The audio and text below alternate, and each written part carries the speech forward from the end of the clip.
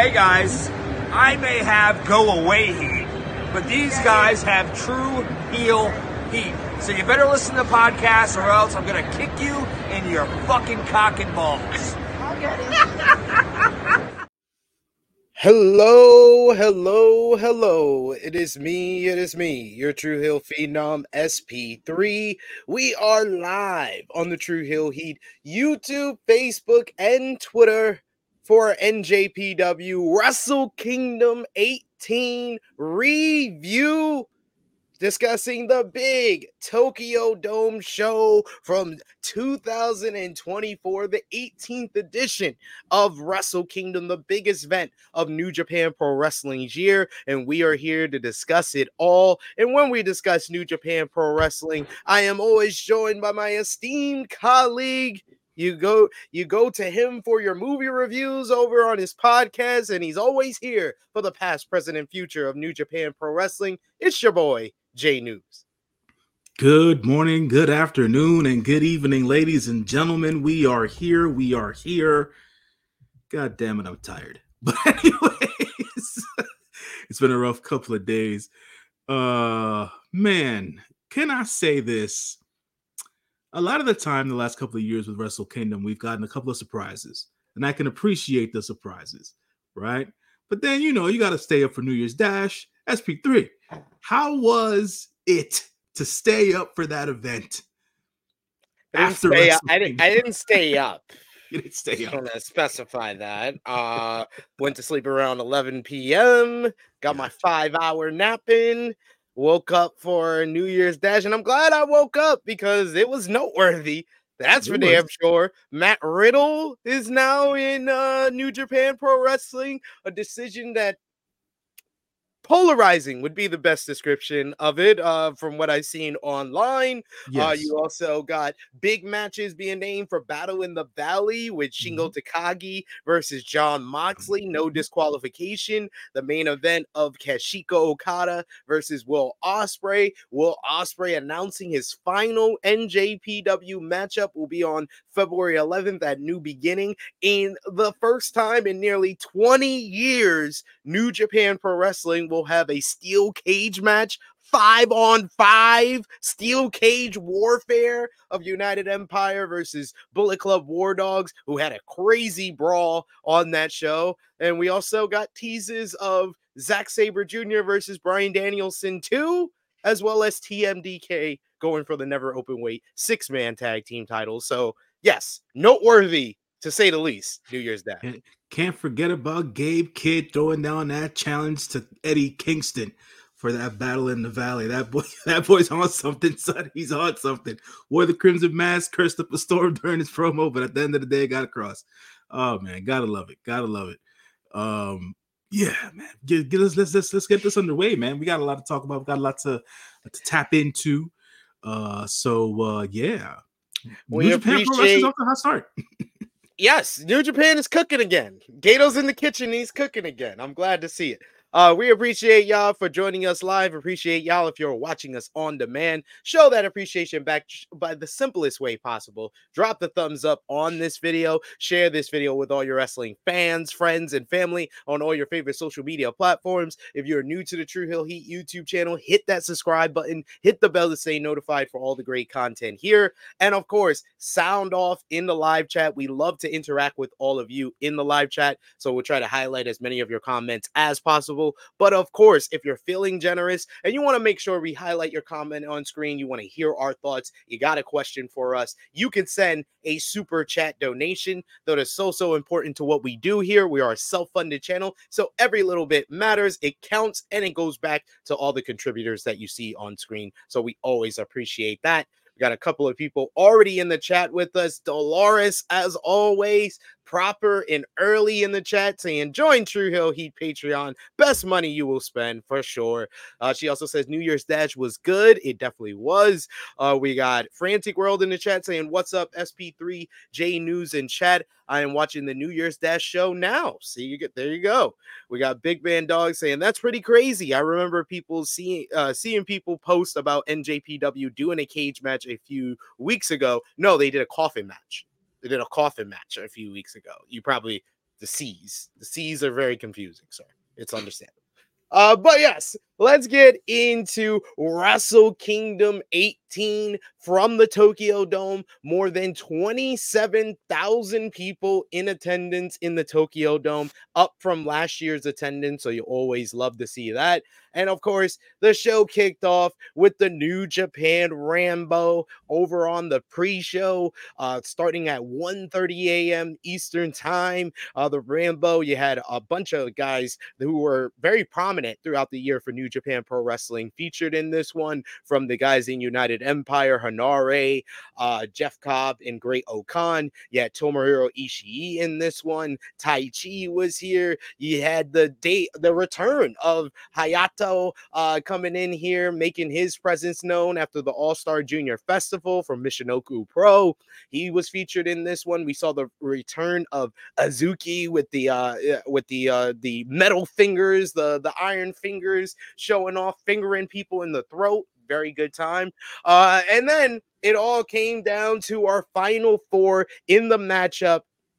You had in the Rambo, you had Yo was appearances known, and he made it to the final four. Last eliminating show, you had Great Okan in there, Taiji Ishimori, and of course Tori Yano. So the final four for New Year's Dash was those four.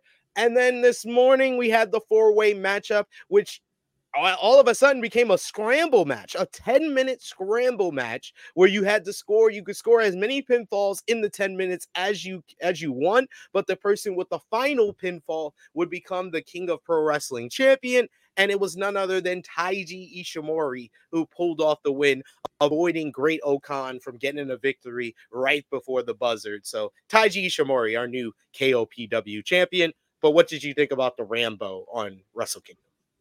Much like I said during our watch along, the Rambo was the Rambo.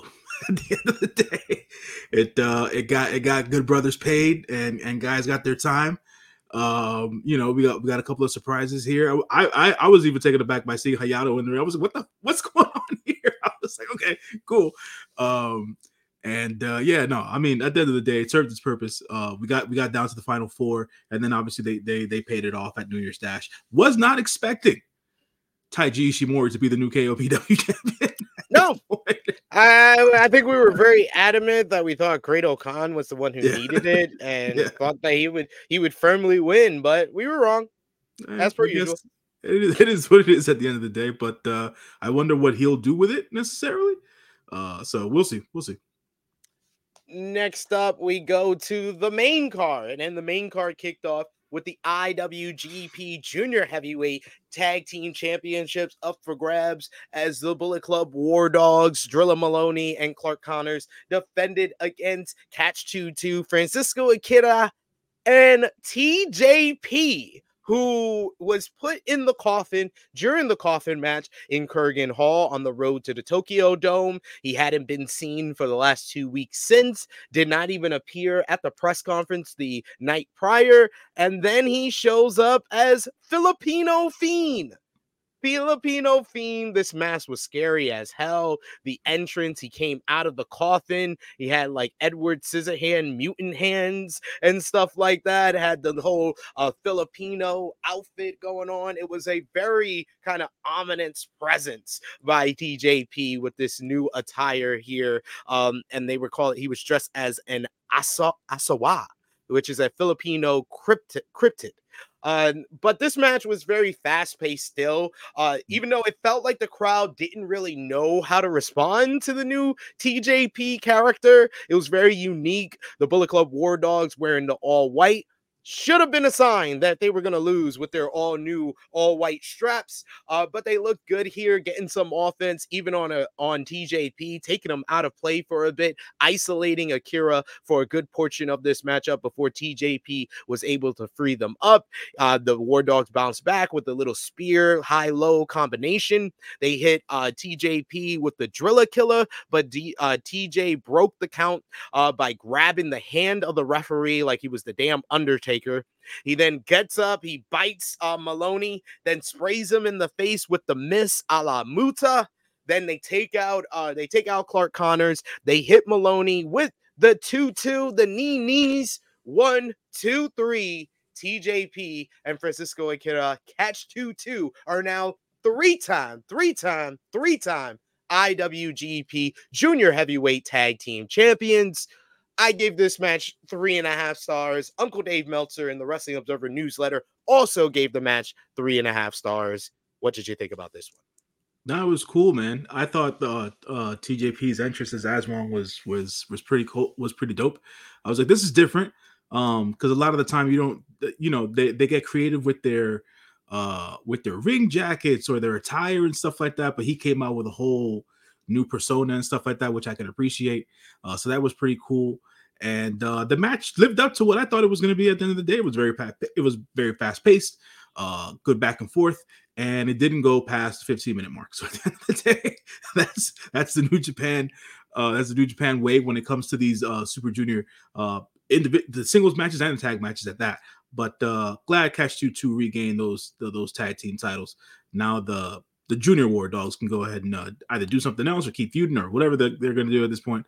I think what they're going to concentrate on until February at least is going to be this whole War in the Cage thing with the Undisputed Empire. So it gives them good credence to have the anger and the angst to go forward. So. Yeah, they have more of a reason than almost anybody in Bullet Club War Dogs to be upset with United Empire currently. So it is very interesting that everything played out the way it did at New Year's Dash, kind of continuing this rivalry that really started ever since last spring when Drilla Maloney turned on the Bullet Club turned on United Empire. So yeah, I like it.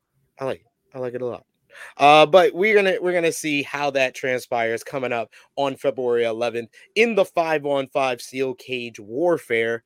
But we got a couple of comments to highlight here. Keep coming with those comments. Remember, those super chat donations always help out, guys.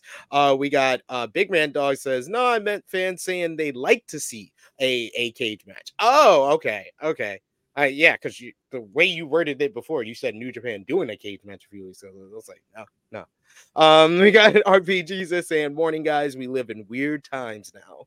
Indeed. A lot of decisions. The decisions were made. We got Stu Sage in the chat. Thanks for joining us. He says, woke up late and missed the opening match, then read about Riddle. Mad times. What's your thoughts on Matt Riddle in New Japan Pro Wrestling? Look, man, I mean, at the end of the day, I'm going to sit here and say as much news as I take in, I don't know everything. So I'm not necessarily keen on what all the hate towards Matt Riddle is about, per se. I have always been a fan of his in ring. I don't know him as a person, so I can't say this, that, or the third about what he's done or what he hasn't done and shit like that. It's Japan. It works the same with baseball. If you're a freaking felon here, you go to Japan, you still get paid, and you play. So it works the same way with wrestling at the end of the day. So if the dude seems to be off-putting here in the U.S., Japanese, Koreans, they'll give you a shot at the end of the day. So that's just the way it works. So regardless of the fact of how much of cancel culture we believe in and things of that nature, he's still a pretty good in-ring performer.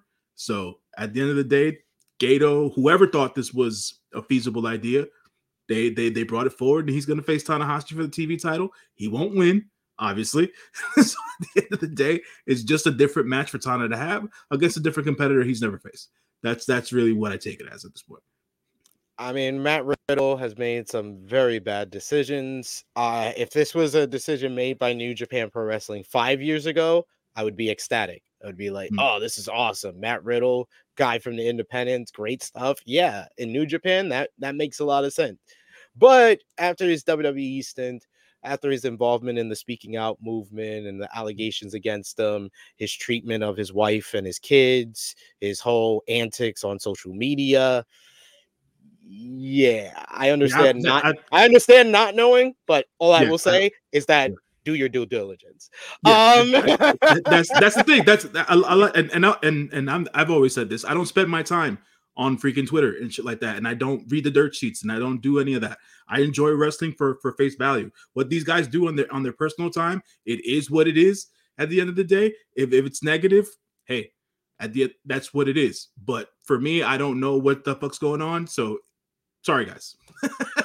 We also got Nikki Boy, who says Catch 2 are one of the best junior tag teams New Japan ever had. They've been really a stabling force ever since like the breakup of Roppongi 3K and the Young Bucks leaving the junior heavyweight division. They needed a team like this. But reason we brought up Matt Riddle right then and there is because the person he will possibly face in his debut was up next, as we had the NJPW World Television Championship up for grabs. Zack Sabre Jr. defending against Hiroshi Tanahashi.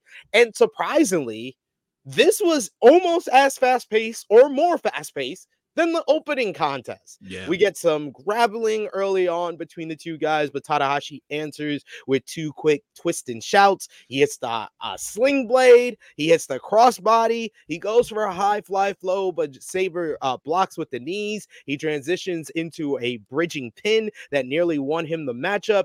Tanahashi rebounded back with the dragon screw. He goes for the Texas Cloverleaf, but Zack catches him and takes control of the arm into an armbar. We get kind of reversals back and forth between armbar and the Texas Cloverleaf. We get Zack going after the neck with a neck crank. The pair trade trap pins for a little bit after a strike exchange. When ZSJ escapes, he secures a sleeper at another point. He transitions the sleeper into an octopus hold. ZSJ then stuffs the drag. He gets stuffed with this dragon screw. This opens up the two neck cranes and a penalty kick. ZSJ attempts to follow up with the Zack's driver, but Tanahashi rolls him up into a quick pin. Then we get pinning combinations back and forth. We get 2 counts, 2 count, 2 count, 1 count, 1 count, 1 count, 2 count. Then Tanahashi reverses that pin into this pin. 1, 2, 3, 8.5 minutes. Just totally busting what we usually expect from an NJPW World Television Championship, a fast-paced technical wrestling clinic that Hiroshi Tanahashi, President Ace, is now President TV Champion, as Hiroshi Tanahashi becomes only the second NJPW World Television Champion, ending the historic 1-year reign of Zack Sabre Jr. on his 17th defense, 16 successful defenses, the most prolific and winningest NJPW champion of the past decade. Zack Sabre Jr. uncrowned by President Ace here. Very surprising result before we had our preview, where kind of Walker kind of laid it out for us and even convinced you to pick Tanahashi in our preview. Walker Stewart, the NJPW commentator, who did a great job on this show, by the way. But this match, I enjoyed the hell out of it. I don't think I've ever seen an 8-minute match as good as that. I give it 4 stars. No, man, it was it was a fun time. It did breeze by the way. I did not expect it to go 8.5 minutes. I was at the end of it all. By the time the show started, I was like, all right, it should be a draw. That's what I said to myself. But then when Tana won, I said to myself, what are they doing? And I was like, with Tana having to be the TV champion, he's going to be on TV all the time. And I was like, he's supposed to be President Ace. What are we doing? So he's going to be president and champion.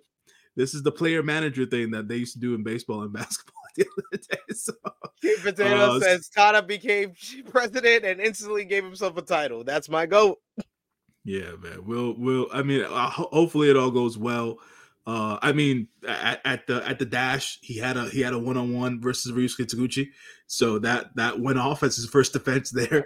And then after Tana won, then the Matt Riddle video played and whatnot, and there was that challenge. So we'll see how it goes, but it was a fun match nonetheless. I enjoyed it. It was interesting. I wanted to see Zack keep on going, but it is what it is. Same. I can't lie. I wanted the ZSJ reign to continue as well. We got Frantic World in the chat who says Tanahashi is making some good decisions so far in NJPW. He's making some wise decisions. Put the title on me. That makes sense. We got Balabi who says Tana is starting his Muda arc, gonna politic himself to all titles. Stu Shade saying Tada knows he can't go longer than 15 minutes anymore, so make sure he never has to go more than 15 again. There you go. Damn shame. Damn shame. Ain't gonna be no time limit draws in this reign. I guarantee that. Uh Next up, you had Yu Uemura going one-on-one with Yota Tsuji, a battle of two of the young stars of NJPW here. And this one was a really fun one. That was another kind of fast-paced matchup at Yes. certain points where we had a lot of quick sequences that the crowd really enjoyed and were vocal for. This match opened with a collar and elbow tie-ups, transitioned into some technical wrestling. Once separated, Uemura tried to run at Tsuji, but Tsuji caught him with a sudden spine buster and then hits that big tope to the floor. Back in the ring, Tsuji scores with a near fall after the electric chair drop. We get Tsuji maintaining his control until Uemura lands an arm drag and a drop kick. A backdrop allows Uemura to climb to the top, but he missed the crossbody, leaving Tsuji free to hit Uemura with a big backbreaker, retaking control. Tsuji attempts a Gene Blaster, but Uemura reversed into an arm drag again. Tsuji transitioned into a pinning combination, and followed up with a big old curb stomp, stomping Uemura's head into the ground, but Uemura kicks out of that as well. Uemura avoids a second curb stomp and lands a big suplex for a near fall. Uemura didn't let this opportunity pass. He immediately grabs the arm, grabs the other arm, hits the deadbolt suplex. 1, 2, 3, an upset win here of sorts as Uemura defeats Yota Tsuji here. This one also got a pretty good amount of time going, just over 13 minutes. And I really enjoyed this one as well. I gave it 3 3/4 stars. What do you think about this one and Uemura picking up the win? I mean, he needed it. Yeah. Uemura needed the win here. He's as you said when we were doing the watch along, he has been the outside man looking in after this whole Rewa 3 Musketeers announcement mid-year last year and things of that nature. We all know Yota Tsuji's a star. Big Tsuji's going to do big things, but Uemura should be in the same light. And this, I think, was a good win for him. Only thing I wanted was more time for this match because I thought there could have been much more to do. But we got a couple decades these guys coming. So at the end of the day, it just went under 11 minutes actually. Minutes, right? So yeah. So at the end of the day, I think it was a good start to building their eventual decades-long feud that they'll have. They'll probably switch places. One of them will be a heel at one point. Things that nature. So we'll see it all. We'll see it all. Big Man Dog saying Tanahashi has looked at the numbers and they say it makes sense for him to have all his titles. It is what it is. King Potato talking about this match, saying this match was gas. Yota Tsuji should be NJPW champ this year. He should have been champ last year. Just saying. We never would have had this match. No. Hey, I'm good. I'm good. This match was really, really good, but I'm good. We have Angel in the chat. Thanks for joining us again, saying GSJ gonna do another US run. Nah, he's too important to what they do in Japan and NJPW. Right now, yeah. He's now moved in. He really had cemented his spot as the number 2 gaijin in New Japan Pro Wrestling last year with his TV title reign, and now with the number 1 gaijin moving on to AEW and Will Ospreay, ZSJ should be number 1. So he's already set up a program with one of the top stars of AEW, kind of a crossover type matchup. I don't know when they're going to do that, but we got to wait and see for that one. But I think that ZSJ is going to be in a prominent position in New Japan proper this year. Yeah, I agree with that. Definitely agree with that. Vala B saying best arm drag since Steamboat. Yeah, there's like shades of Steamboat here. There's also shades of Tanahashi in Uemura. Very pretty arm drags. We got Big Man Doug says I gave it 4.25 stars. Wow. He says maybe even 4.5. I thought this match was awesome. I got to give it another look, but I really enjoyed it on my first watch of the matchup. We got Vala B says you had needed this. Glad he got it. Now he's inside. We also got Big Man Dogs who says New Japan is really experts at doing good, shorter matches. Yeah, this was one of the better paced shows for New Japan Pro Wrestling or Wrestle Kingdom shows in general. I thought these couple of matches, the first 3 matches, were perfectly timed and were all kind of hit what they needed to hit. Because they're good at in-ring storytelling, and they understand what sense of urgency feels like. So not everything has to be a slow, drawn out, plotting process where everybody's feeding half the goddamn time. Like, no, we can take time and tell a fucking story and build it to go to later. At the end of the day, shit. Sorry. And just to mention, Dave Meltzer of the Wrestling Observer newsletter gave both ZSJ versus Tada and Uemura versus Tsuji 4 stars. Hey, So nice. So everyone's aware of the Meltzer ratings as well that came out this morning. All right, next up. Oh man, I legitimately, I won't even lie to y'all. I legitimately did not even upload the pictures for this matchup because I didn't even want to talk about it. Wow. So I'm gonna upload the pictures right now and we can talk about it very quickly. It was the 4th match on the card. House of Torture, Evil, and Ren Narita going 1-on-1 with Shoto Amino and Kaito Kiyomiya. Although my interest in this matchup was very low, lower than anything else on this show, there was some good things about this. Much of the match was kind of enjoyable. Amino looks like an absolute star, even in a tag team setting like this, and it just feels like I think even Jay News said it during our matchup. This was a match that should have probably been a singles match between Shoto Amino and Ren Narita. And we saw that at times when Amino was working. But we also got to see Kaito Kiyomiya, who's also very great. Love to see him. And this was on, I would say, the slightly better than average for House of Torture side, which means a ceiling of 2 3/4 stars. And that's what I gave this matchup. Ren Narita hits Shoto Amino with a big kind of like weight bell, a push-up bar. Then he hits X Factor. Yes, the Bella Buster to pick up the win. House of Torture standing tall. Hooray. This match went just over 7 minutes. I gave it 2 3/4 stars. They did exactly what I didn't want them to do. They clowned him out. They gave him a weapon, just like they did Show, and then they gave him no disrespect to X-Pac, none. At the end of the day, a face buster, really, for Ren Narita, the Bella Buster.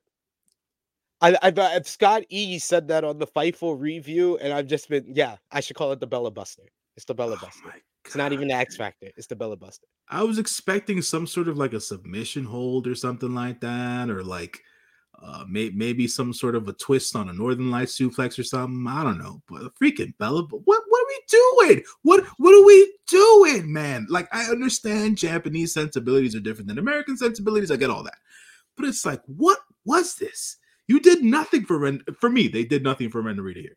It was just more like I lost even more faith in what they were doing with it here. Oh my God. Anyways, RPGs is saying also no multi-man tag on Wrestle Kingdom, thank God. Honestly, I felt like this match should have either been Narita versus Shooter or should have been a big multi-man matchup of House of Torture versus like the baby faces they've been feuding with. Right. Give me Kaito, give me someone from Noah. I was like, throw Great Muta. Great Muta done broke enough retirements. Have him come in. He'll team up with them.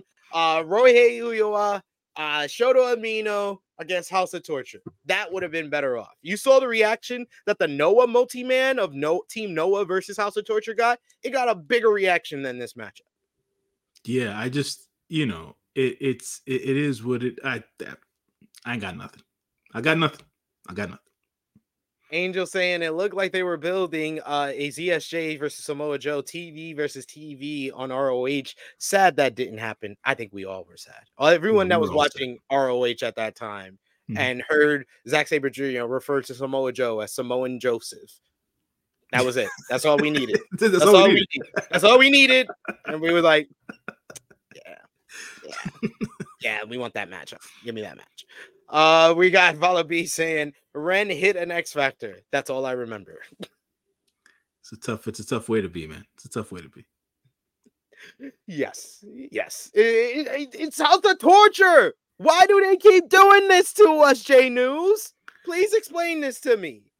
I mean, the Vala B has a point that, like I said, the Japanese crowd eats it up, right? It's their version of heel heat. I just, I don't know. Everyone's sense of humor or sense of what I just wish that they had it in ring style outside of cheating. I agree because it just feels overbooked half the time, which is really more or less the problem, right? It's not necessarily the characters, it's just how overbooked the matches are. So it's like, can we stop using the weapons at this point?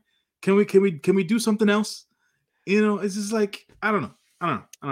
And it's almost like, we start complaining about House of Torture and its number one fan then appears backstage. Joining us now, all the way from the UK, our esteemed colleague, the third member of our New Japan team.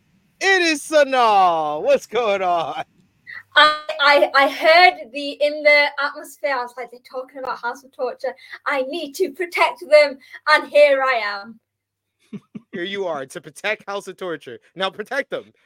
Defend this matchup with Ren Narita and Evil versus Kaito Kiyomiya and Shota Umino. The worst match on the show. Shall I say the highlight? Shota Umino's entrance. That was great with the motorcycle. Yeah, you've got to admit that. The rest of it, I can't defend it. I love Shota. I love Kaito Kiyomiya, but why? I'd much have rather them just do Shota Umino versus Kaito Kiyomiya. Yeah. For like a spotlight match or something like that. Yeah, that would have worked.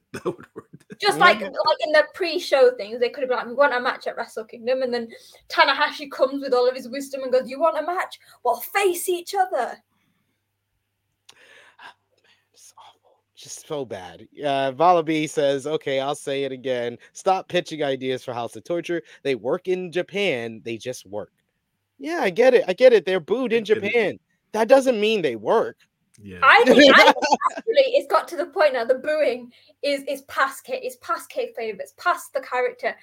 Japanese fans are generally just sick of these people. I think it is that too. It used to be that they were playing along. When we first came back and they can cheer again, it was refreshing of the House of Torture act and hearing the boos to it. But now the boos have kind of ventured off into, like you said, Sanal, it really feels like they're fed up with it too. Like contrast to like Finley's boos. Finley's boos felt like, yes, they were deserved. Like he beat Will. Well, this is later on, but you know what I mean? He beat Ospreay, he beat Moxley. Like people hated that. But House of Torture just feels like, why are they inserting themselves everywhere? Couldn't they just not do a Yujiro and just stay on the Rambo? That would have been nice to have all of them in the Rambo, get them out the way real fast and easy. Oh, that would have been great. You could have had like Kaito Kiyomiya and Shota versus like House of Torture. I don't know, like Jeff Cobb and Hanare. Could have been that. That would have worked. We got a Vactic World that says, I don't think the Japanese fans like this match. Yeah, it doesn't seem like it. It didn't feel that way. But it is what it is. It's bad when not even the future Tanahashi could do anything.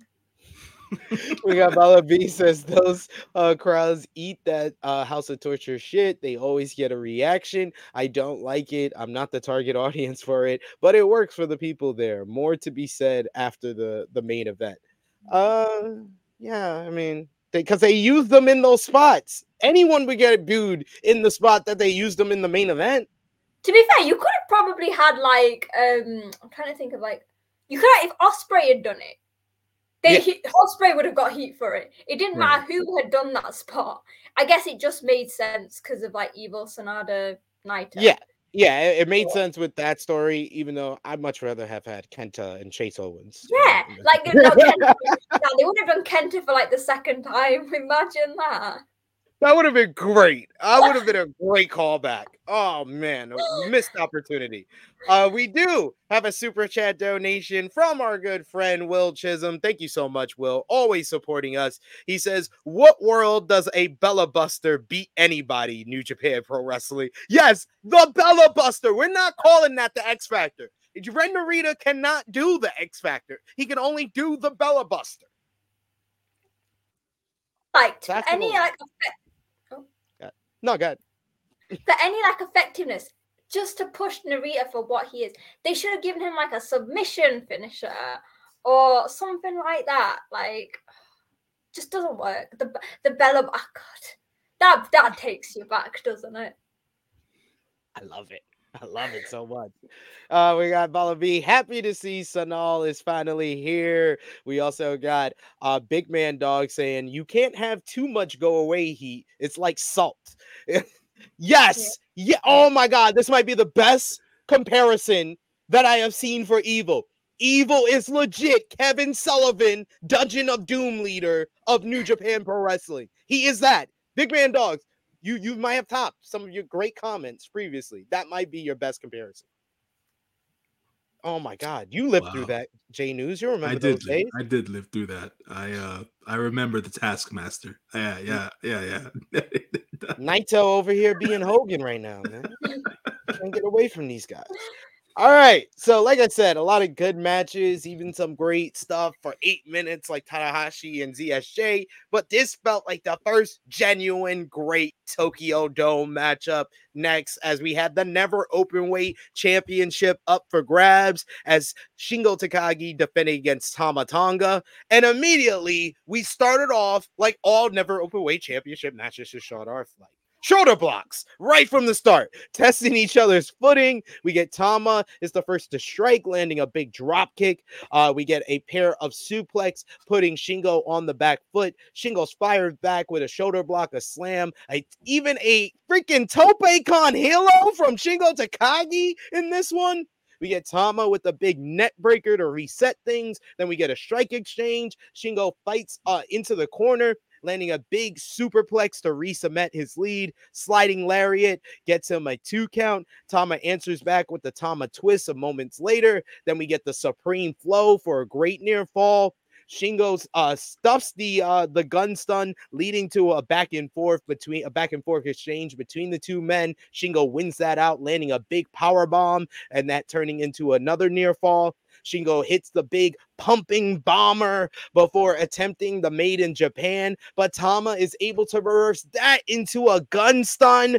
Tama drops Shingo with the Bloody Sunday, but Shingo kicks out at 1. Tama follows up with the lariat before attempting the DSD, but Shingo escapes. He eats a big forearm. Tama attempts another gun stun, but Shingo hits one of his own. He then hits the pumping bomber and a Made in Japan for a great near fall. Shingo unloads on Tama, dropping him with some strikes before attempting another Last of the Dragon, but Tama frees himself up, hits a Styles Clash. He then tries for another gun stun, hits it. Shingo kicks out, and then finally he picks him up. He hits the OST, the DSD, 1, 2, 3. Tama Tonga is a 4-time Never Openweight champion in an absolute great match. I gave it 4.25 stars. This felt like the Never Openweight matches that we have come to expect from New Japan Pro Wrestling at Wrestle Kingdom, living up to the moniker, and arguably, in my opinion, the best singles match I've seen Tama Tonga in, and a example of why Shingo Takagi deserves better in 2024, because this man loses and our new champion then goes backstage and says he's leaving the company. Yes, Tama Tonga announced in his post-show press conference or post-match press conference that he has decided that this is his final month in New Japan Pro Wrestling, and he is going to be leaving the promotion to go back to the United States and be closer to his family. But Sanal, what did you think about Tama Tonga versus Shingo Takagi first, before we talk about Tama leaving? First thing, F you haters, you know? Going into this show, everyone was like, we don't need to see Shingo and Tama again.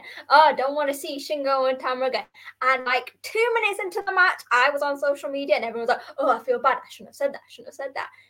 In what world do you ever doubt, like, Tama himself is good, but in what world do you ever doubt that Shingo Takagi will not put on a banger, especially at Wrestle Kingdom?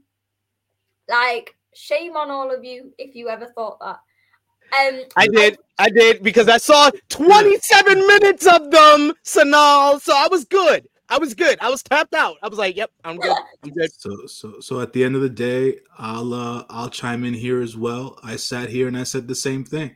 You know, I spewed that hate not because Shingo was in the match, but because we got 27 minutes the last time. Then we had that other match the first time. And I said to myself, why do we need the third one? And now Tama wins the belt. SP3 just informed me that he had a backstage comment saying that he's going to leave the company. Now, as per it was said earlier in the chat somewhere, Tanahashi made some choices here during Wrestle Kingdom. So he made some choices. The match was a banger.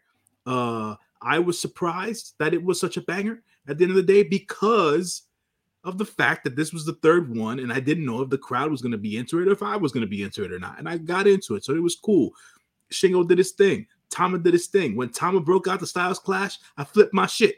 At the end of the day, so I said to myself, it's the ode to all the Bullet. Like in my head, I said to myself, why is he doing an ode to all the Bullet Club leaders? Like, where's he? Like, it subconsciously, I was like, is he going somewhere? And I was like, and then SP3 just said, and I was like, oh no. But no. So, like, all the odes to the old Bullet Club, wherever Tama goes next, please get rid of the gun stun for any attempt of like a finisher, because I just think it's been overplayed.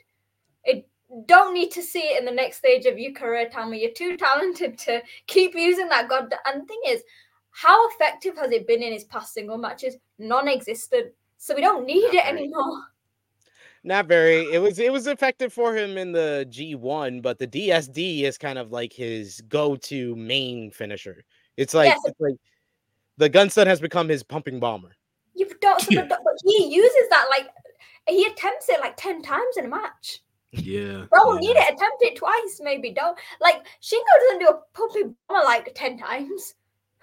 He attempts it like how people describe Kenny Omega attempting the V trigger. People always over exaggerate the amount of times Kenny Omega hits a V trigger, but Tama goes for the gun stun as many times as people think Kenny Omega goes for the V trigger. So, and within like the first few minutes, he's like, I've got to try and finish early with a gun stun. Like, mate, you're not gonna end Shingo Takagi in 2 minutes with a gun stun. You know what's gonna happen?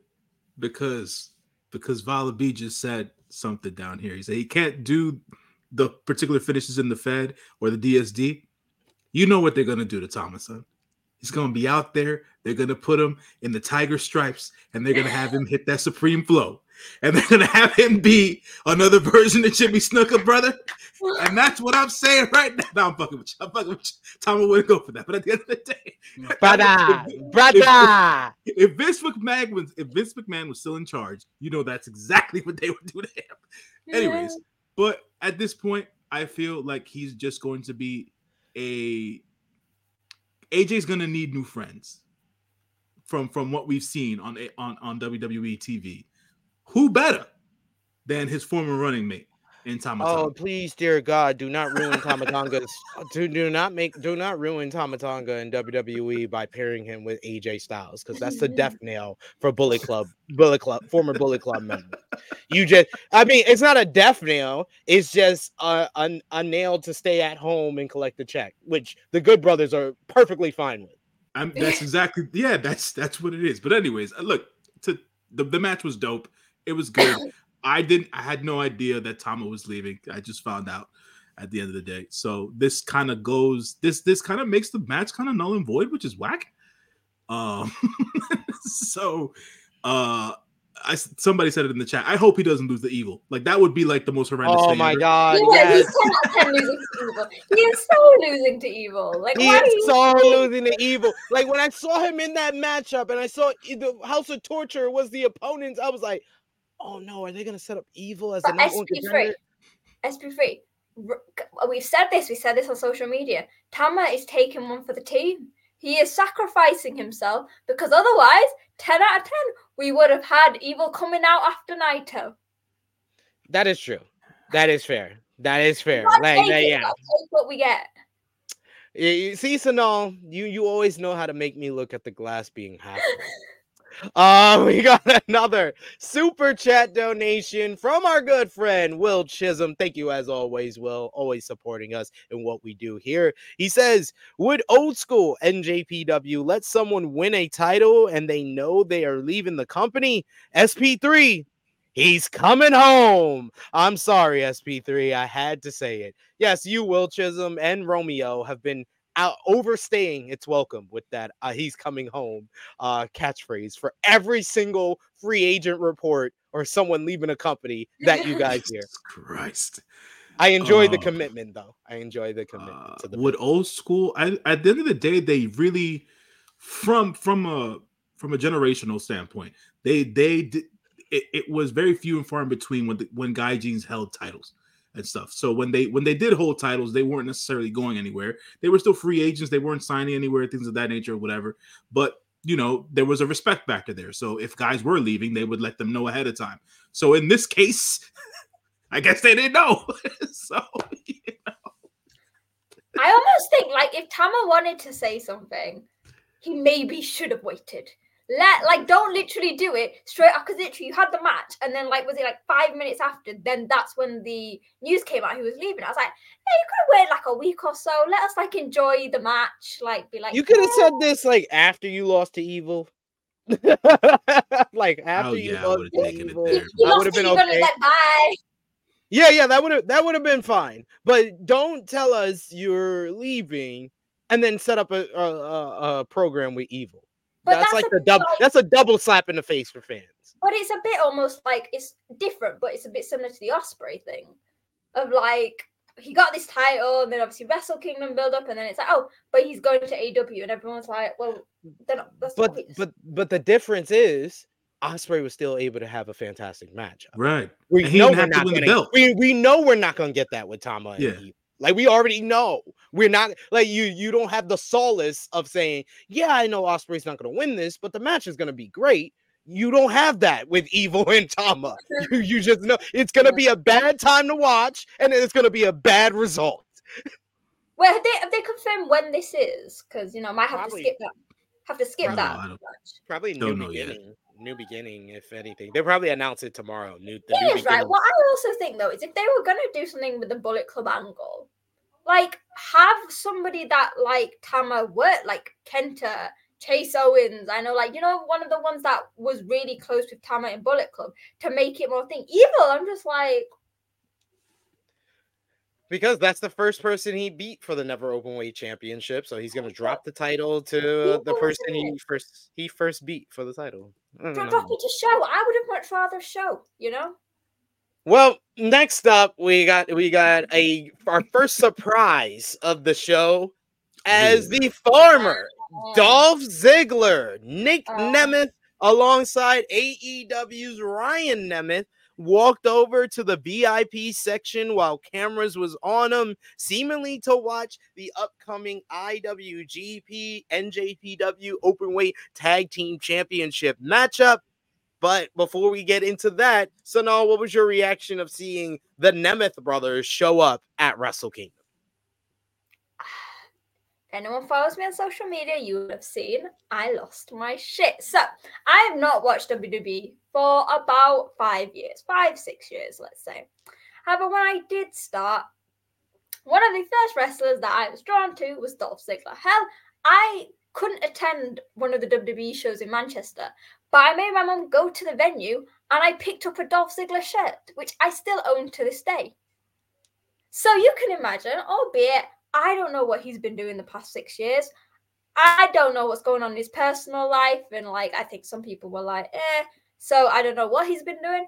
But all I can tell you is that when one of your first favorite wrestlers is now in your biggest love, wrestling company, it's impossible not to lose your shit. I literally was sorry to his brother. didn't see the point of that.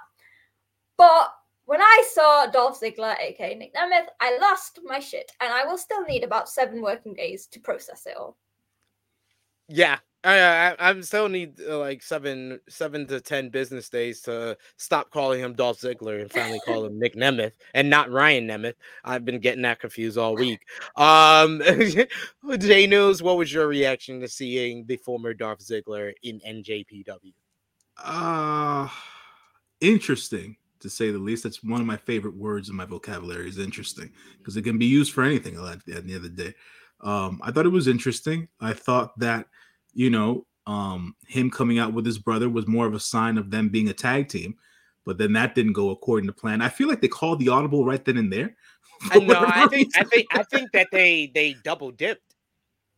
Okay. I think they teased his first 2 programs here. That makes sense. That makes sense. Yeah. That definitely makes sense. Yeah, that's cool. The David Finlay thing, obviously we'll be talking about this match in a minute. No, we're just talking about Nick Nemeth arriving at New Japan. It was cool. We're not talking about anything he did. It was cool. It was cool. I thought it was cool. I thought that the promos he had later on in the night were cool. We're going to talk about all that. I'm just getting your reaction to Nick Nemeth. Yeah. It was cool. It was cool. We got a couple of comments in the chat here. We got Big Man Dog says it's still gonna be good, but imagine if Dolph went to New Japan in 2016. Yeah. Chilling with Jay saying my prediction: Nemeth is gonna be known as the 2024 Comeback Wrestler of the Year. I think my thing is, so like Dolph Ziggler and Nick Nemeth was amazing in WWE, but it's going to be interesting to see his transition to New Japan, because it's all fair and well like working one style, and he has been WWE, I guess, basically his whole career. 20 years. 20 years. He debuted in WWE in 2005. So for me, as great as he is, can he now move that? So like even talking about Jay News, his promo, and I know we'll talk about.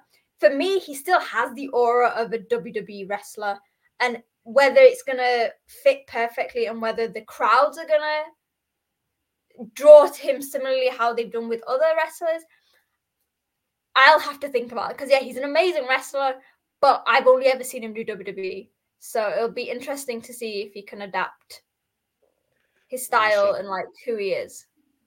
We shall see, but they were here to watch the winner-take-all title versus title matchup. IWGP Tag Team Champions Bishamon, Hiroki Goto, and Yoshihashi versus the NJPW Strong Openweight Tag Team Champions, the Gorillas of Destiny, El Phantasmo, and Hikuleo.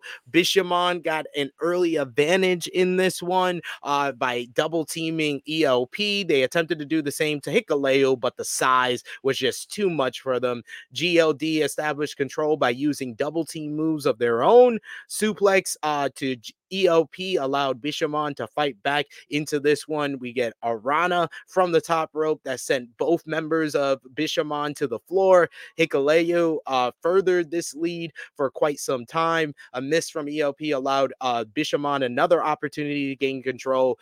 This one just kept going back and forth. Bishamon looked like they were going to put things away, hitting their big double team moves. We get the Shoto for a near fall before Hikuleo breaks it up.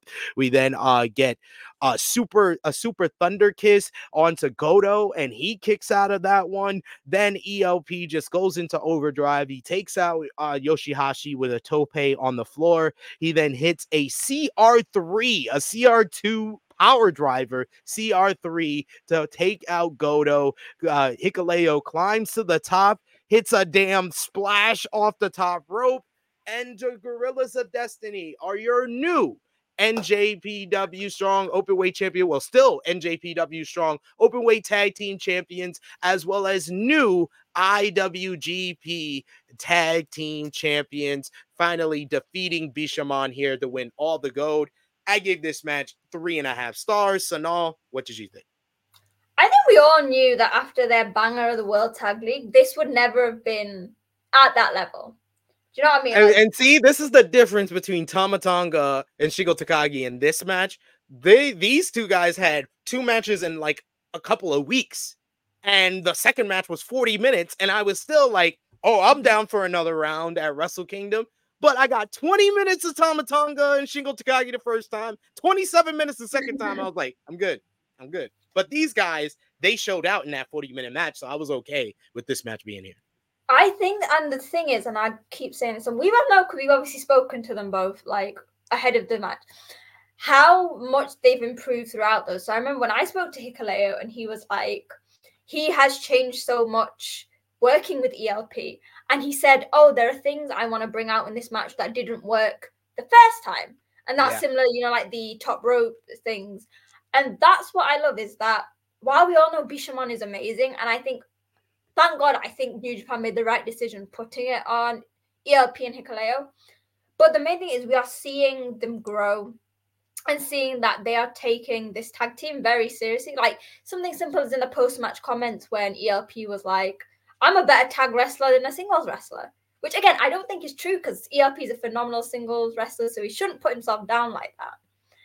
But to have two singles guys who nobody really expected would work together, to have them continue to grow and showing their journey as a tag team, and also like the personal journeys they're both going on, that's what has me invested in, like you said, compared to Shingo and Tama, why I was fine having a third match literally within like less than a month, I guess. Yeah, 3 matches in a month. That's what they had. And this was a good one, not as good as their World Tag League matchup, which was one of the best tag team matches of 2023, but definitely a good matchup on this show. Jay News, what did you think? So much to what the both of you were saying, I didn't expect them to live up to the last banger that they had here. But it was a decent exchange. I was not expecting ELP and Hikuleo to win this match, to be quite honest. I thought they were going to continue on the Bishamon run, not necessarily knowing as to where the tag team division is right now outside of those two tag teams. So I just expected them to retain. But with ELP and Hikuleo being unified champs, I think it's a different. It gives them a different feel. Hopefully, different things are set out for the future for those guys at the end of the day, and we'll see what teams begin to challenge them. Hopefully they don't enter into some sort of a feud with House of Torture. Yes, I'm going to continue to bring that up. Well, they're versing the B team of the Bullet Club and Chase Owens and Kenta first. Oh, they gotta get their feet wet. You know what I'm saying? That one makes sense because Kenta is one of the people that turned on ELP. Right.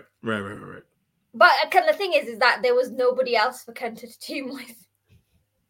It should have been Kenta and Taiji. That made more sense because those are the two that really turned on. But it's the junior ELP. thing, isn't it? Yeah, I don't care. It's a never open. It's also the NJPW strong open weight tag team. So that would have made sense actually if they'd have maybe said, okay, we challenge. You know what? Thinking, Gato, why don't you just do this? Someone just hire the three of us. We will sort everything out for you, Gato. Okay, because Kenta and Taiji Shimori facing, because also ELP for me is still like on that junior cusp. Do you know what I mean? I count him as more like open weight than a full heavyweight. Sure. Yeah. I'm saying with Ishimori, I'd say like he could easily go on the cusp of heavyweight too. So yeah, should have had that. Now you got me excited that we should have had that instead. Also, I don't want to see another Kenta match. I mean, it's been months, and I still don't think he's probably have improved that much. I don't want to see another Chase Owens match, and I've interviewed Chase Owens. I'm cool with Chase. But I don't need to see him in the tag team title match. But yeah. IWGP Junior Heavyweight Championship was up for grabs next as Hiromu Takahashi defended against El Desperado, the two rivals going at it here. And this match started off fast as we get a big dive by Desperado onto Hiromu, who had the nice all over the top jacket as always for Wrestle Kingdom. Back in the ring, the two were trading moves until a drop kick sent Desperado from the floor into a barricade. Hiromu now with the lead drove Desperado into the corner. Desperado retook the lead using a stretch muffler to focus on Hiromu's leg. Once Hiromu escaped that, Desperado continued continue the focus on that limb in an attempt to damage the leg further. Desperado leaped towards Hiromu, but Hiromu sidestepped the attack. Hiromu gained some footing, but Desperado caught him in the stretch muffler once again, just really wrenching on that knee. Hiromu powers out into a goddamn destroyer out of nowhere. Hiromu then followed up with a time bomb for a 2 count. He then tried for the time bomb 2, but he failed, forcing Desperado into the corner instead. On the top rope, Hiromu attempted to fling Desperado, but was caught. Desperado, now in control, slammed from the top to the mat. Hiromu tried to power up, but Desperado hammered him down with some strikes to keep him grounded. Hiromu dodged a big punch by Despy and landed a big lariat to regain control, but Desperado fired back, hitting the big punch, then landing the Pinche Loco for a near fall. Desperado attempted the Pinche Loco again, but Hiromu got the unnamed Hiromu roll for a near fall. Desperado kicked out, landed another Pinche Loco. He hits a power driver Pinche Loco, then another Pinche Loco. 1, 2, 3. El Desperado once again becomes the IWGP Junior Heavyweight Champion, and more importantly, he is now 2-0 against Hiromu Takahashi in the Tokyo Dome with the IWGP Junior Heavyweight Championship up for grabs. I gave this match 4 stars. These guys have tremendous chemistry together. This was an excellent matchup, a straight up banger here. And then after the match, during the post-match press conference, post-match comments, Desperado was first approached by his former tag team partner in the Super Junior Tag League, Master Wado, who suggested them possibly facing each other for the title. But then it was Uncle Nobu and House of Torture show attacking Despy Wato, laying them out, and Nobu staking his claim for a shot at the IWGP Junior Heavyweight Championship. Why a House of Torture in everyone's business? House of Torture was everywhere. J News, what did you think about Hiromu and Despy? I'm with Vala B. It needed more time. There was something about the first set of matches that was like, why are we getting more time on a 5-hour show? Like, I don't understand. I don't understand. I was like, man, you said it cut things short. It still was 5 hours. Yeah, exactly. And I was like, you're cutting all these other matches short, and we still get a 5-hour show. I don't understand. I don't get it. I don't get it. But anyways, that 15, 20 minutes that they give people to rest between the Rambo and everything else should have been added to the rest of the matches on the card. Forget all that crap. At the end of the day, we don't need an intermission. But yeah, no, the match was dope. They have incredible chemistry. It's Despy, it's Hiromu, the best juniors in of their generation right now. So it's like what they can't necessarily say anything bad. All I have to say is this: Uncle Nobu going after a championship at the crisp age of 47 to me is something that just I don't even know what to say, because the man can still go.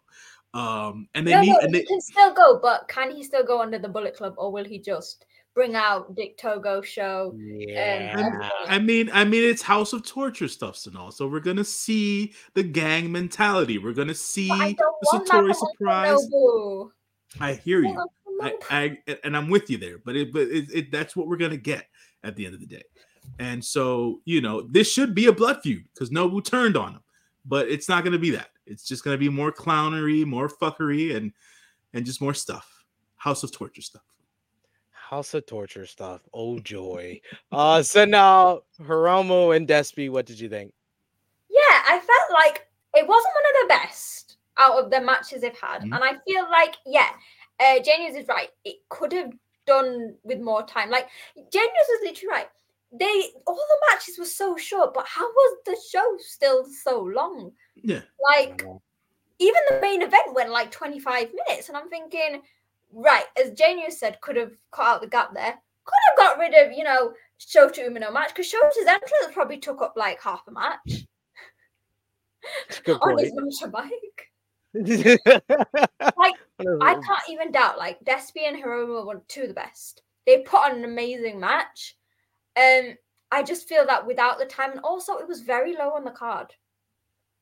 But like, I understand though. I would say all the matches that came after this were bigger matches, And this honestly, like I said, I gave God and Bishamon 3.5 stars. I gave this match 4 stars. This starts a run of every other matchup on this card is 4 stars or more.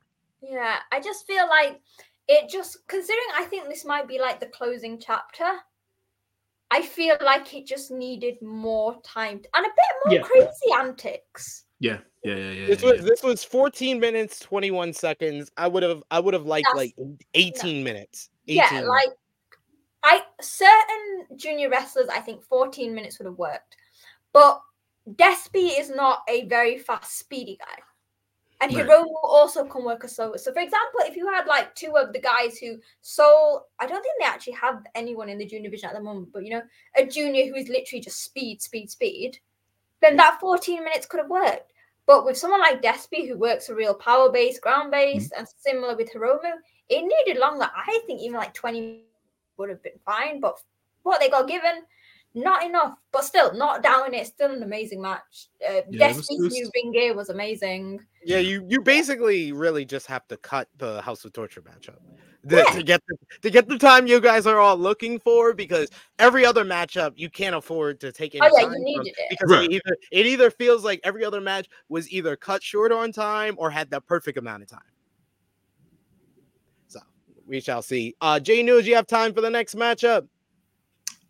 Yeah, it should be good for the next one. All right, IWGP Global Heavyweight Champion, the inaugural champion, was decided in a 3-way matchup.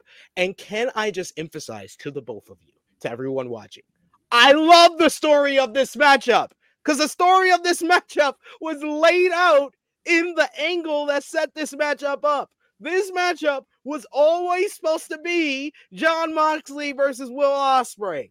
It was supposed to be that from the beginning. David Finlay is nothing more than an inconvenience to that happening, and that's how he was treated in this matchup.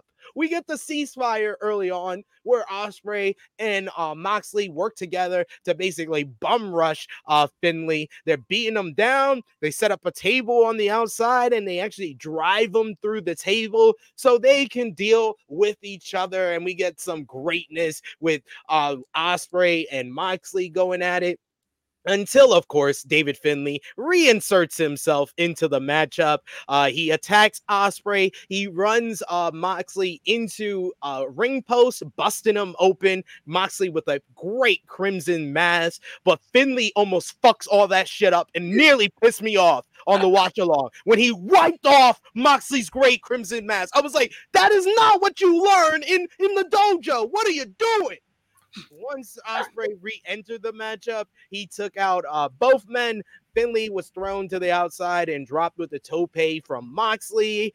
We get Ospreay then takes out both men again with a dive of his own, a big moonsault dive off the top rope.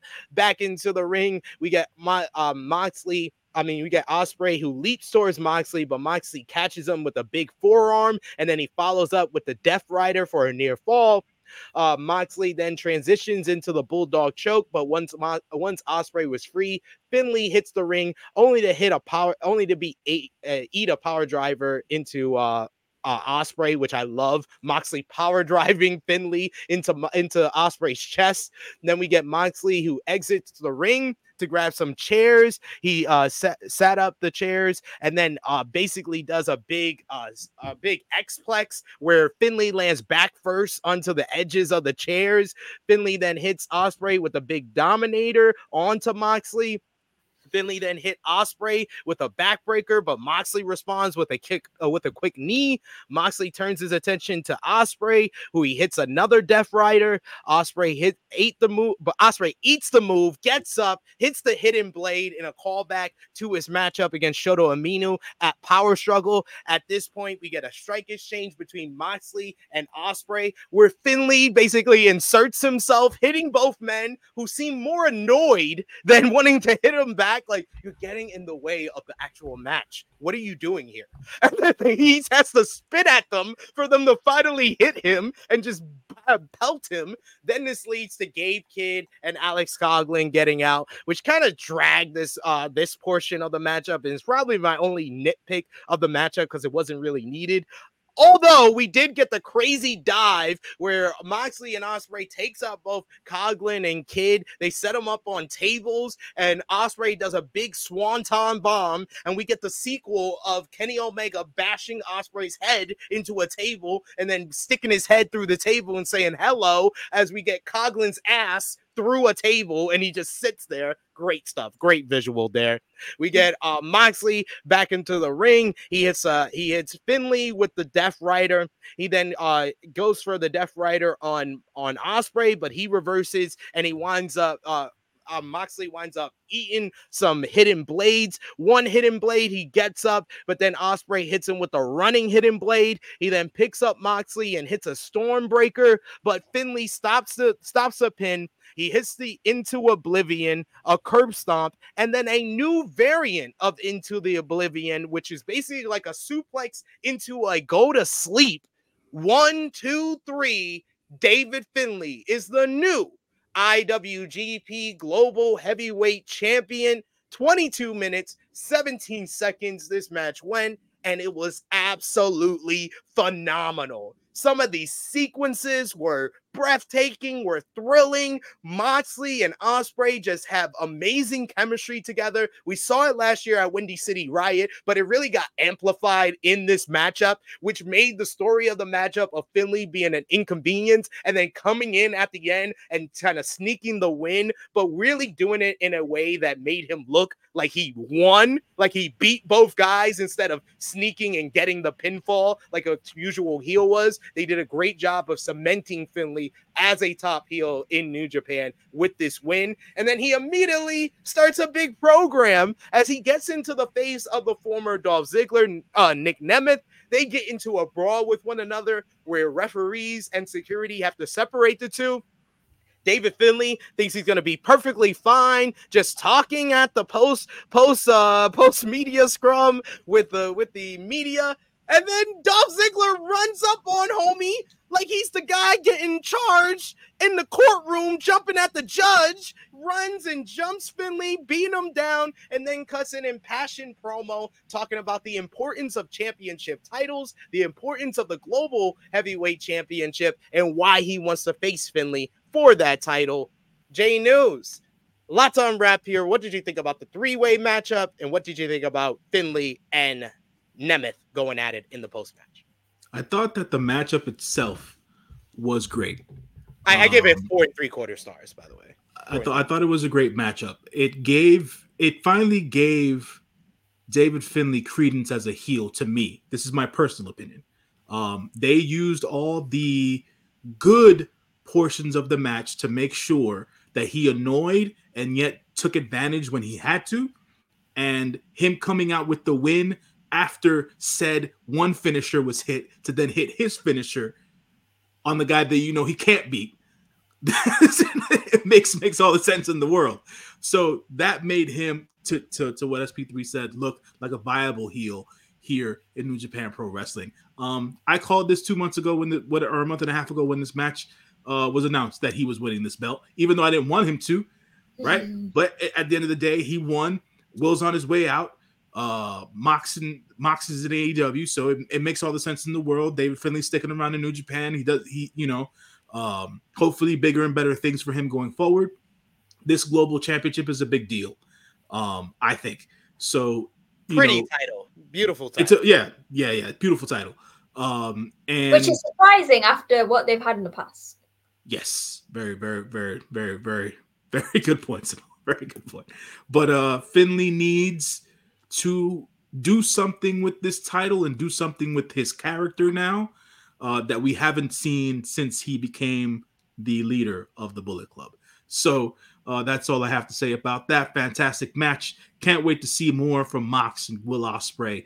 And I hold 2024 as a year of growth for David Finley.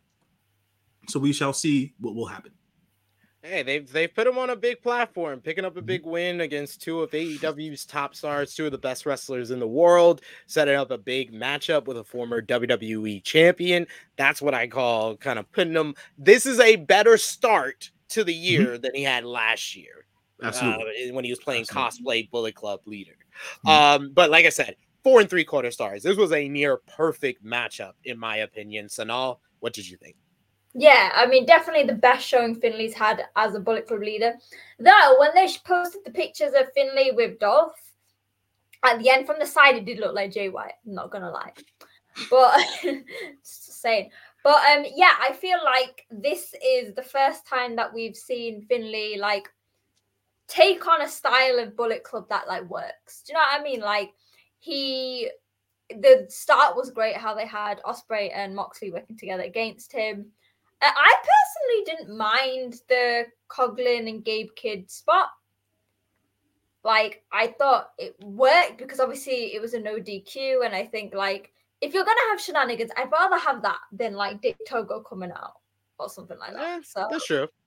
So I with Bullet Club, I always have to say, I look at least it's not House of Torture.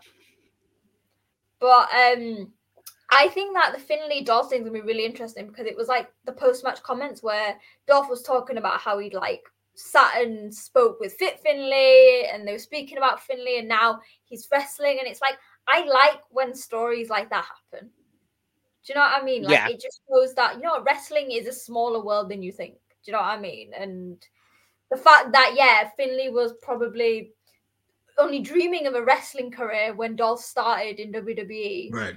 And now, fast forward to 2024, and he is facing the son of one of the legends that was in WWE. Do you know what I mean? It's nice. I think you're right. It seems like New Japan are really pushing Finley and giving him something with having Dolph as his first. Nick Nemeth, sorry. It'll take a while. It's going to take a while. Don't worry. Having Nick Nemeth as his first opponent. Yeah, it's a big deal having Nick as his first opponent. I think it's a big deal that he won a match where he technically beat the best wrestler in the world in Will Ospreay and another one of the best in Jon Moxley. So, you know, it makes all the sense in the world and giving and being able to give Nick that spotlight post match, I thought was a cool thing because automatically now he's important. Automatically he's important. So, you know, he didn't have to start from the bottom up because that probably would have been a complaint across the internet. That's what happened. So most definitely. That's there. And you know, the Bullet Club War Dog spot, I'm with SP3 on this one. I think it wasn't necessary here because they do so much between Gato and the Shillelagh and everything else in between.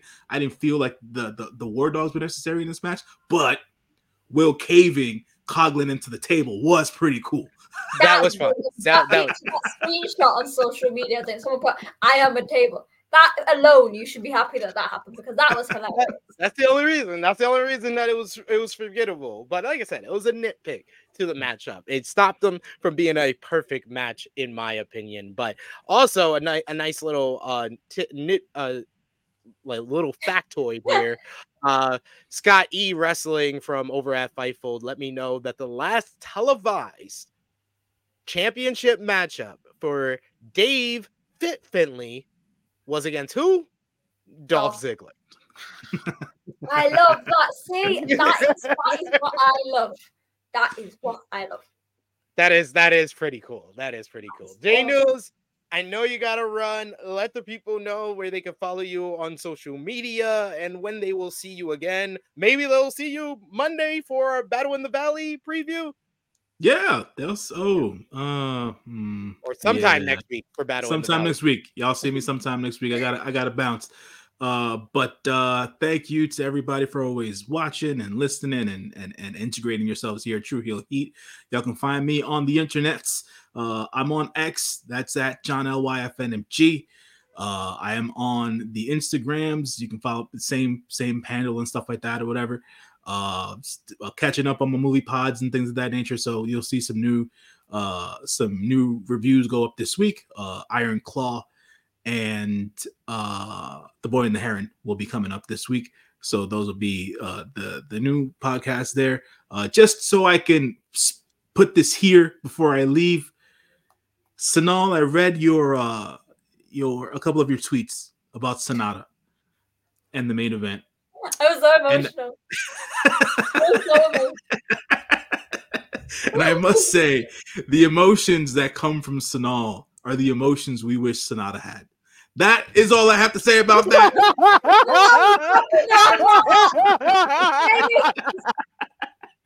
That's all I got to say about that. That was great. That was great. So, and I love Sonata. I love Sonata. The tears coming from his eyes when he walked away up that rapway, to me was it was everything. And I just think they did a bad job telling the whole selfless story throughout the build. I think that's what it was. Because by the end of the match, we got that. We understood it then. I feel like it was the fans and like Chris Charlton that was really pushing it. Like, I feel like you said, New Japan could have built the narrative, but instead it was up to people like the commentary and like people on social media posting it, which is a shame. Yeah, it was. Yeah, but to before I bounce, I thought the match was good. Main event, that is, Naito Sonata. It did what it had to do. Naito finished the story. A+ for me. And the save. The roll call didn't happen, but the Sonata save for Naito meant everything. So that to me was a moment that was necessary and needed. So that was cool. I enjoyed it all. And it was, to me, Sonata's best match as champ. So I think it makes all the sense in the world. I mean, his match. I like the Tsuji and the Tsuji one was amazing. And the Hiromu match. The Hiromu match is the best one, but the Tsuji. I forget about the Hiromu match. Tsuji's better. I think the Hiromu. Go back and watch that Hiromu match. That's some of Hiromu's best work in 2023. That Hiromu matchup, yeah. And the crowd. That was the first sellout that Sonata drew. But I'll say this: the crowd being able to cheer Sonata's name as loud as they did by the end of that match. I was like, they turned, they got with him. They're with him now. So it's like it wasn't all for naught. It did solidify him in the main event spot. Maybe in the future, give it another year. At the end of the day, they don't have to do it immediately, and go from there. But yeah, look, I think Wrestle Kingdom was a dope ass show. At the end of the day, it delivered on all fronts. I myself have to watch New Year's Dash in total. I just caught up with the highlights after I woke up. So that is what that is. Battle so out of 10, what did you give the show? Since you're going, a solid 8 for me. A solid 8. You're underrating the show. Yeah, I was gonna say that's you definitely are. You definitely are, because we haven't even talked about the best match on the show, and literally, even without that best match on the show, you got the 3-way matchup, 4 3/4 stars. You just gave a high mark for Sonata and Naito. Yeah. I gave the match 4 1/4 stars. Dave Meltzer gave that match 4.5 stars. Yes, sir. You had Despy and Hiromu, ZSJ and Tada, Uemura and Tsuji, all were 4 stars. You had Tama and Shingo. I gave it 4 1/4. Meltzer gave it 4.5. How do you have that many 4-star matches? It has to be above a 9. It has to be above a 9 where you have that many 4-star matches on a 10-match card. The reason as to why was that tag match, and that can't have taken up 2 points. No. For me, it always comes down to the freaking runtime, 1, and then 2. A lot of the matches were shorter than I expected them to be, and it was still a 5-hour show. That's really what did it for me in that particular regard. And then the tag match thing was really dead last. So that it is what it is. I'll hold on to it. Everybody wants to give it a 9. They want to give it a 9.5. Good for you. I give it an 8. All Wrestle Kingdoms are amazing by the end of the day. So what does it matter? I'm gonna go back and watch what you gave Wrestle Kingdom 17. This show was better than Wrestle Kingdom 17. So if you gave Wrestle Kingdom 17 a higher mark than this, I'm gonna be like your brother. I forget more about wrestling nowadays than I can remember. It's real. The content's just too much. So if you go back and watch the tape and my grade for Wrestle Kingdom 17 was higher than 18, so be it, man. I don't remember Wrestle Kingdom 17 at this point. I just don't. I don't recall any of it. So much wrestling, so much content.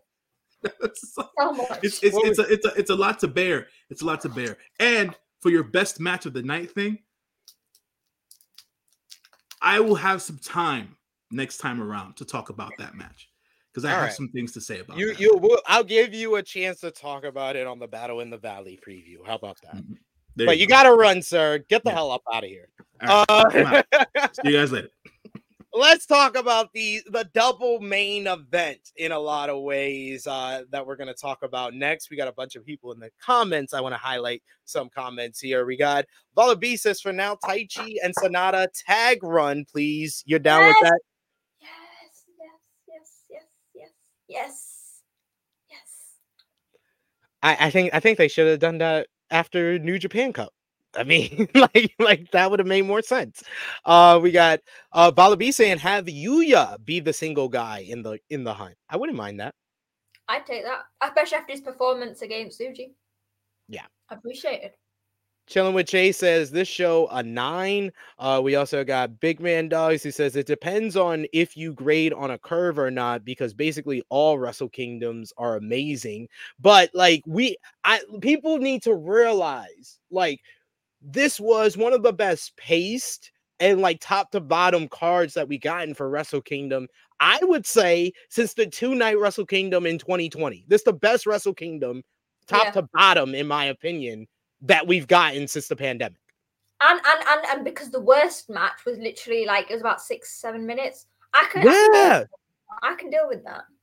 Like there was no we got Jane News complaining about matches getting cut short. There was no matches that got cut short more than Tam Nakano versus Kyrie from last year. You remember? I'm still scarred by that. What was that? That was like 5 minutes. I remember that. Yo, there was nothing criminally cut like that on this card. That was hilarious. Valerie saying it was a 9. We got a Mantic Girl saying the pay-per-view is a 9 out of 10, and Big Man Dog saying I think it's a 9 to me because it did have some really cool, memorable moments and great matches. Yeah, that's the mark of a great pay-per-view, like a 9 out of 10, 10 out of 10 type of pay-per-view, is that you have to have the mixture of great matches and memorable moments. If you just have memorable moments and some good to bad matches, it's not a very memorable pay-per-view. It's not a high mark pay-per-view. If you just have great matches, it can be a high mark pay-per-view, but I don't think it's going to be the memorable show of the year pay-per-view. This one wasn't, because it had the combination of both. And I think, and like I was saying, like I could, with certain shows, if you asked me like a day after, like what was every match on the card, I'd have probably missed something. But this one, I could probably still tell you every result and every match that happened. And that's saying something, like Jane, you said, there is so much wrestling now that it's so easy to forget, but I've not forgotten. Wow.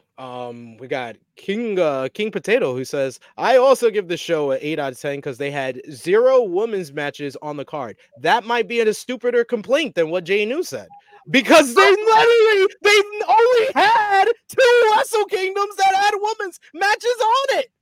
Can I just say, so I had this like debate with this person on Twitter like a few weeks ago. I had to like stop because I was getting like angry. And if this person is on this chat, sorry.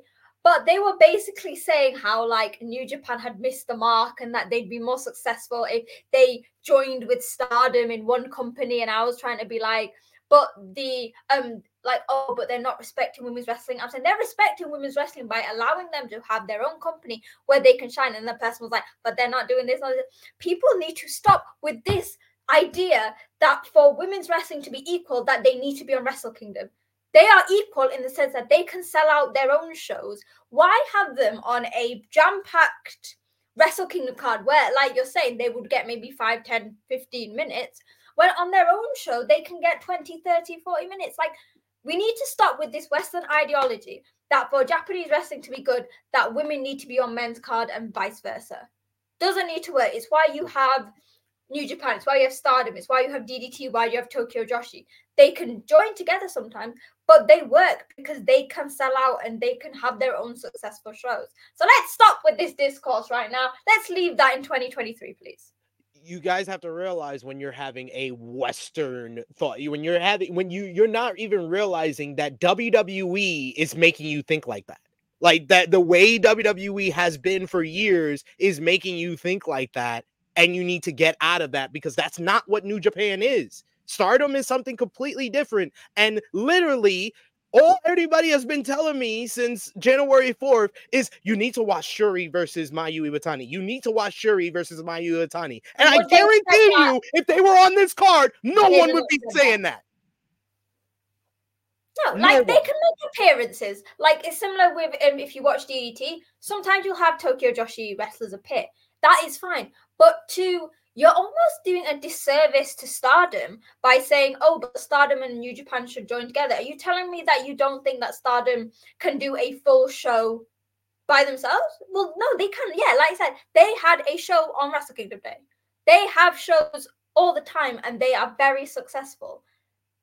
To say, oh, but New Japan having women's matches makes it equal. No, it does the opposite, because you are basically saying that Stardom needs New Japan to do well. They don't. They are their own product. They have their own fans. Like exactly, and it's one company that owns both of them. Bushiroad owns both of them, and they know that the best way to make them equal is to have two equal companies. That's what they do. Same with Cyber Fight and DDT and Tokyo Joshi. In a sense, I guess DDT and Tokyo Joshi are more similar than Stardom and New Japan, where they have good matches but very light-hearted. But again, they don't need to be together because they have their own fans. They have their own shows that do very well. Like, if you want to see the women's wrestling so much, subscribe to Stardom's. Yeah, or watch the Stardom show. Like Scott E. Scott E. never got any sleep. I took a nap before Wrestle Kingdom. You know what Scott E. did? He watched Tokyo Joshi Pro show right into the Stardom show because both of them had shows going on right before Wrestle Kingdom. Yeah, Wrestle Princess. Always a good show. We got Stu in the chat who says Stardom had their own show before Wrestle Kingdom 18 with possibly match of the year with Shuri versus Mayu. If that match was on the Wrestle Kingdom card, it would be 8 minutes, and that's being generous. And it would have been straight after the evil match. Exactly, where the crowd is dead. Yeah, it should. Like it was the main event, I assume. Like you would never have got that in the top half of the Wrestle Kingdom show. Like it would have probably been lower than the tag match as well, and but King Potato, we have seen them perform. You're saying it would be sick to see them perform in the Tokyo Dome. We have done that, so we did it. We're done. We're done. We don't need to see it every year. You didn't put in your comment. It would be sick to see them perform in the Tokyo Dome every year. We already seen Stardom stars perform in the Tokyo Dome. So your statement has already been fulfilled. We don't need to do it every year. So you need to revise your grading for Wrestle Kingdom. Because saying you're giving it an 8 out of 10 because it didn't have a women's match when there is nothing that said it was gonna have a women's match, that is a nonsensical complaint.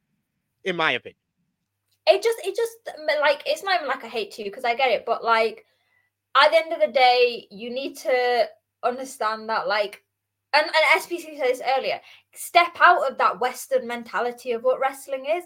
Because come on, we've seen that having women and men on the same show don't work. Like I've not watched WWE for years, but when I watched it, there was like one women's match compared to the rest men.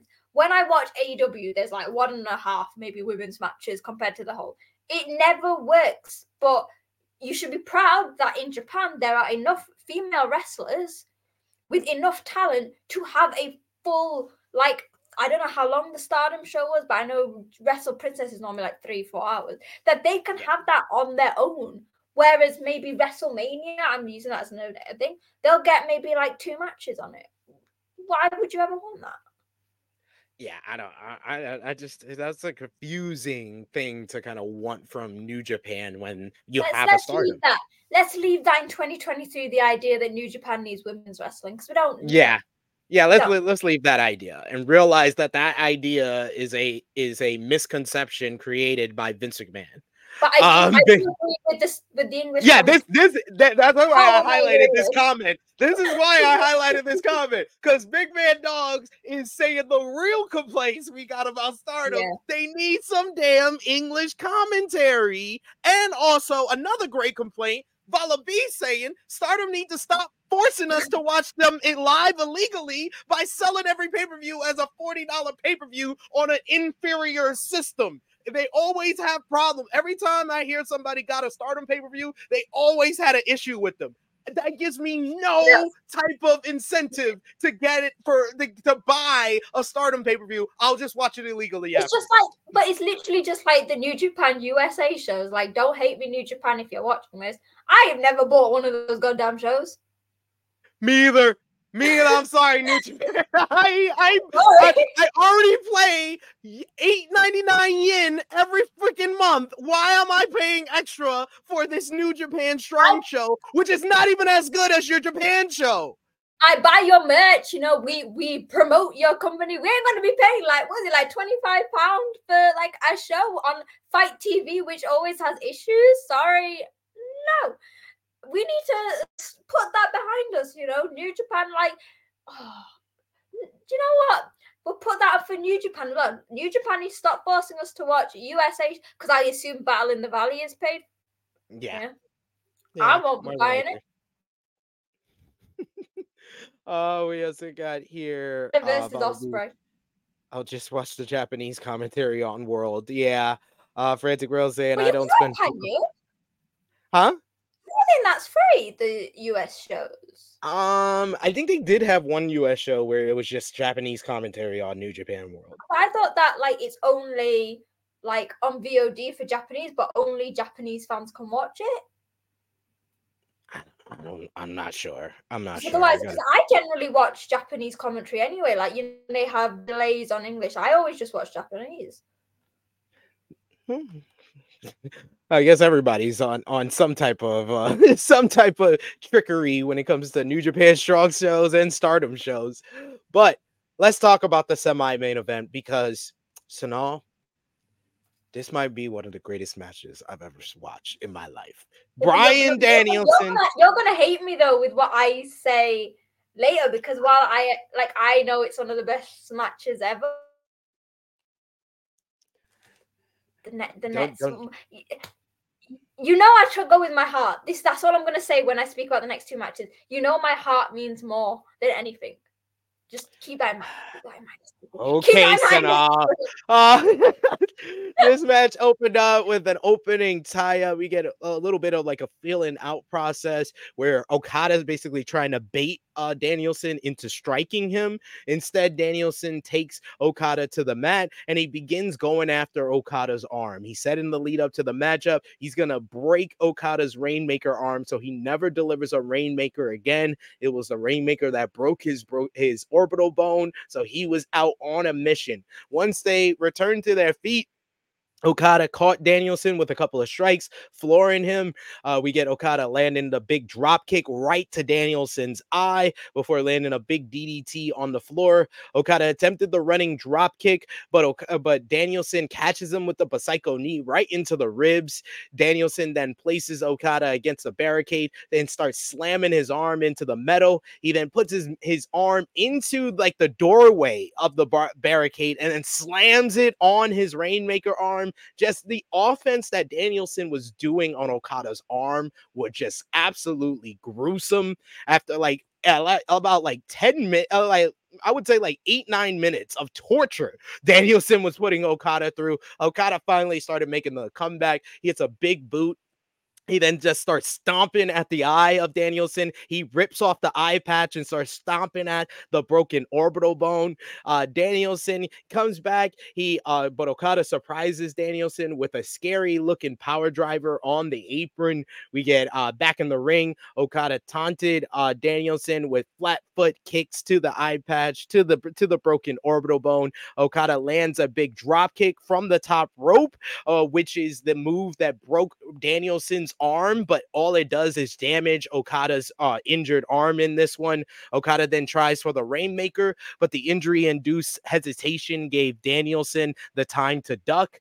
Danielson follows up with a kick and his signature elbow strikes. Okada powers up, but Danielson comes back with the Psycho knee, and then he locks on the label lock after a near fall. Danielson transitions the label lock, and then he uses the Rings of Saturn type submission that he tapped Okada with at Forbidden Door. This was absolute pain. Like, the pain wretched on Okada's face just totally enthralled me. I was totally engrossed in this matchup every step of the way, and the crowd was as well, like getting louder and louder as this match went on with the submissions and their gaffes to every strike that Danielson was making to Okada's injured arm. Okada finally escapes, and Danielson starts stomping at his head brutally. Danielson pulls to a standing position where Okada fires back with a sudden rainmaker, and this rainmaker basically came out of nowhere, where Okada he hits it with the injured arm, and he just falls down in pain. It was like a rainmaker, like a shot to just give yourself room, because you're getting pelted by gunshots basically. Danielson pulls Okada to the ground, but Okada starts fighting back with strikes on the mat. Once standing up, he tries for another rainmaker, but Danielson kicks the injured arm. Danielson then hits one Psycho knee, but he doesn't go for the cover, instead opting for another. But Danielson misses that one, which gives Okada the open opportunity. He hits a big German suplex, holds on to the German suplex. Danielson tries to fight away, so Okada lands a big rainmaker out of nowhere. He collapsed onto Danielson, pinning him. This match went just over 23 minutes, 24 seconds. It was some of the most outstanding and beautiful, violent wrestling you will see out there today. And just a simple story was just so superb in this one, of simply, it was eye versus arm. The attacks of Danielson to Okada's arm, Okada coming back, going after the broken orbital bone, and in the end, that rainmaker just taking Danielson's head off and getting Okada the win while he's still holding on to the injured arm. This was art. Oh my God. I absolutely love this match. This is the front runner. This has set the bar for match of the year, in my opinion. Post-match, both men show respect to one another, raising each other's hands. They bow to each other, kissing the mat. Oh my God. I am a long time Bryan Danielson fan. Bryan Danielson, in my opinion, he's my favorite wrestler of all time, and he is also the best wrestler I've ever seen in my life. I have never seen this man more happier than in this matchup. This man was hugging Red Shoes before the bell even rung. He was so ecstatic, and he had so much fun. And Okada has put on some of the greatest matches of all time. But this might be one of his single greatest performances, because the way he sold the arm is some of the best selling he has done in his goddamn career.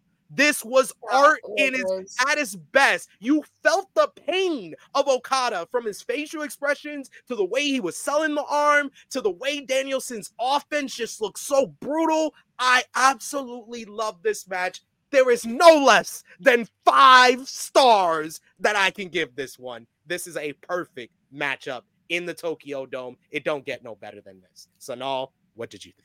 Before I talk about my own views, I like to bring in my family into this, because yesterday, so SP3 wanted me to join the watch along, and I told him I couldn't because I had a full house, so because it's still the holidays.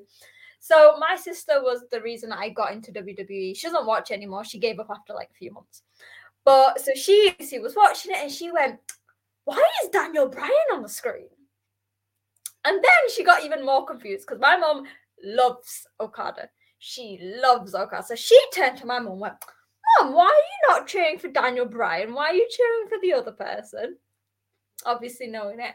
And I knew it was good. You spoke about that one spot where Bryan had Okada in the hole and like he was going to pass out. My mom looked at me, and she was like in and out of the show during the morning, and she went, "Okada looks like he's going to pass out." She's like, "I've never seen him look like that." And I was like, that is, like you said, some of the, like, Okada always puts on amazing matches. But I don't think I've ever seen a match he's had where I've been like, shit. Are you sure? Are we sure this is professional wrestling? Because he literally looks like he might just pass out any moment. I was like, I've never seen Okada in this position before.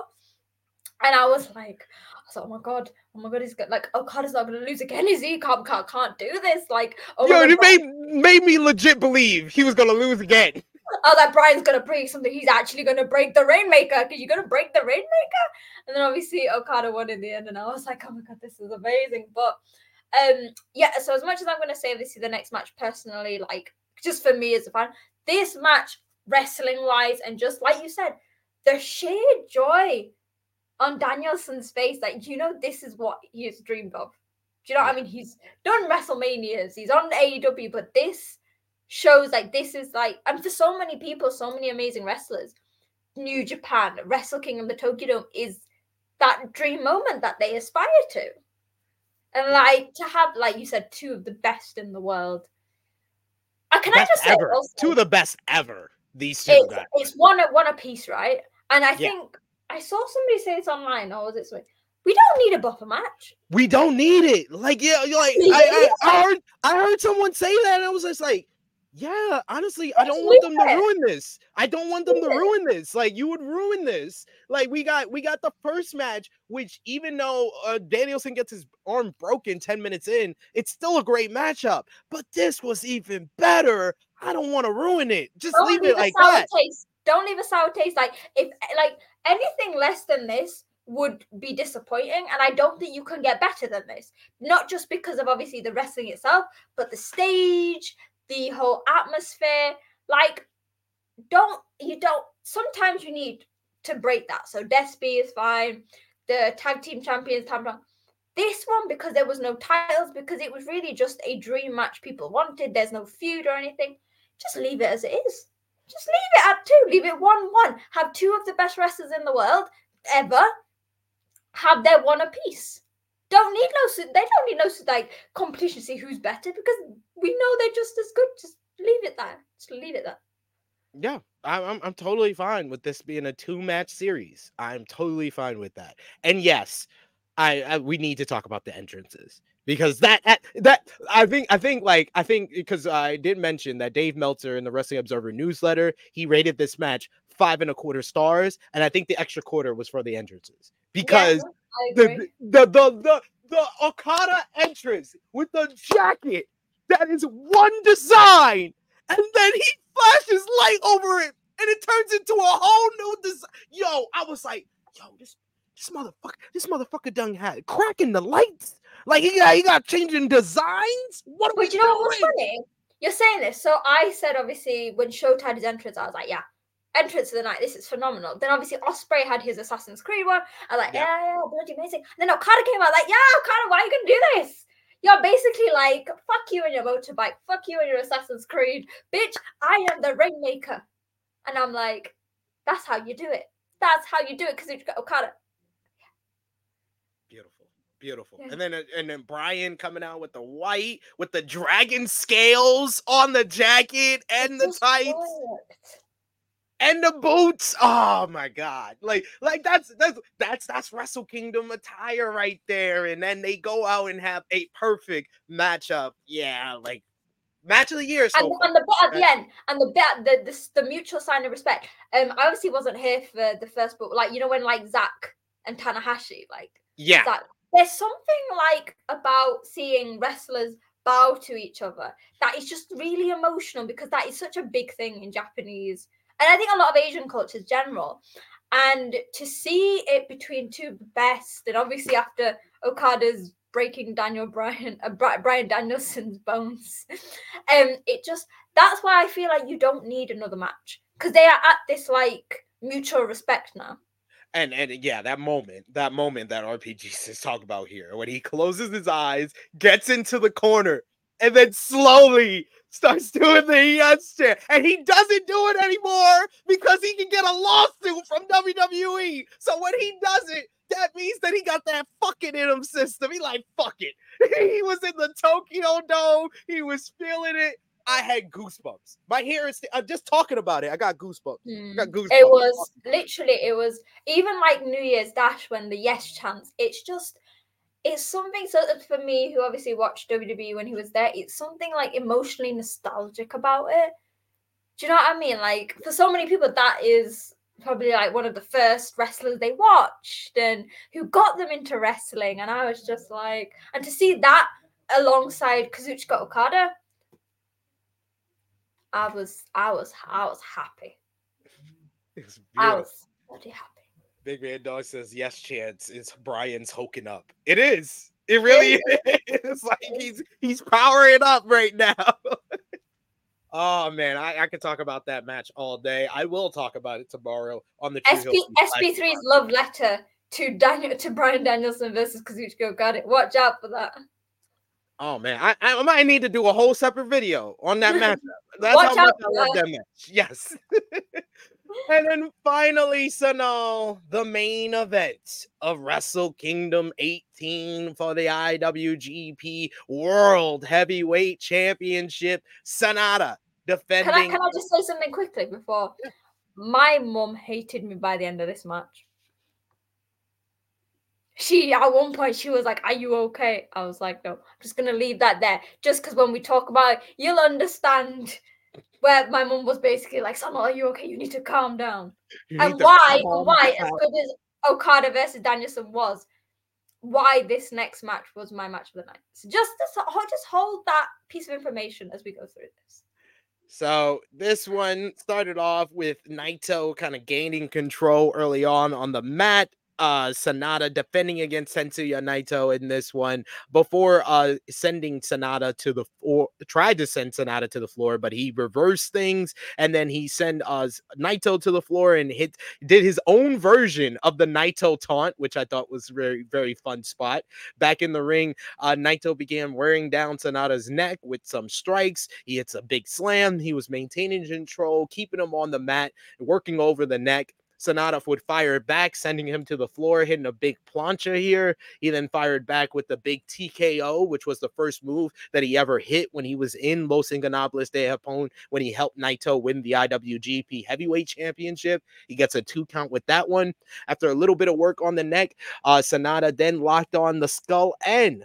Once Naito escaped that one, Sanada attempted the moonsault, but Naito was able to avoid it. A drop kick from Naito sent Sanada to the ground, leaving Naito free to focus on the neck once more. A neck breaker from the barricade to the floor left Sanada outside high into the referee's count before breaking it.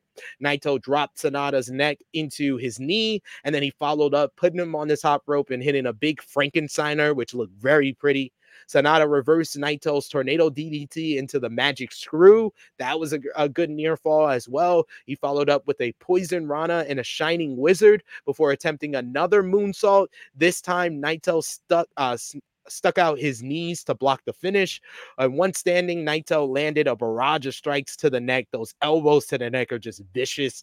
Naito followed up with the Espinaza and then a Destino.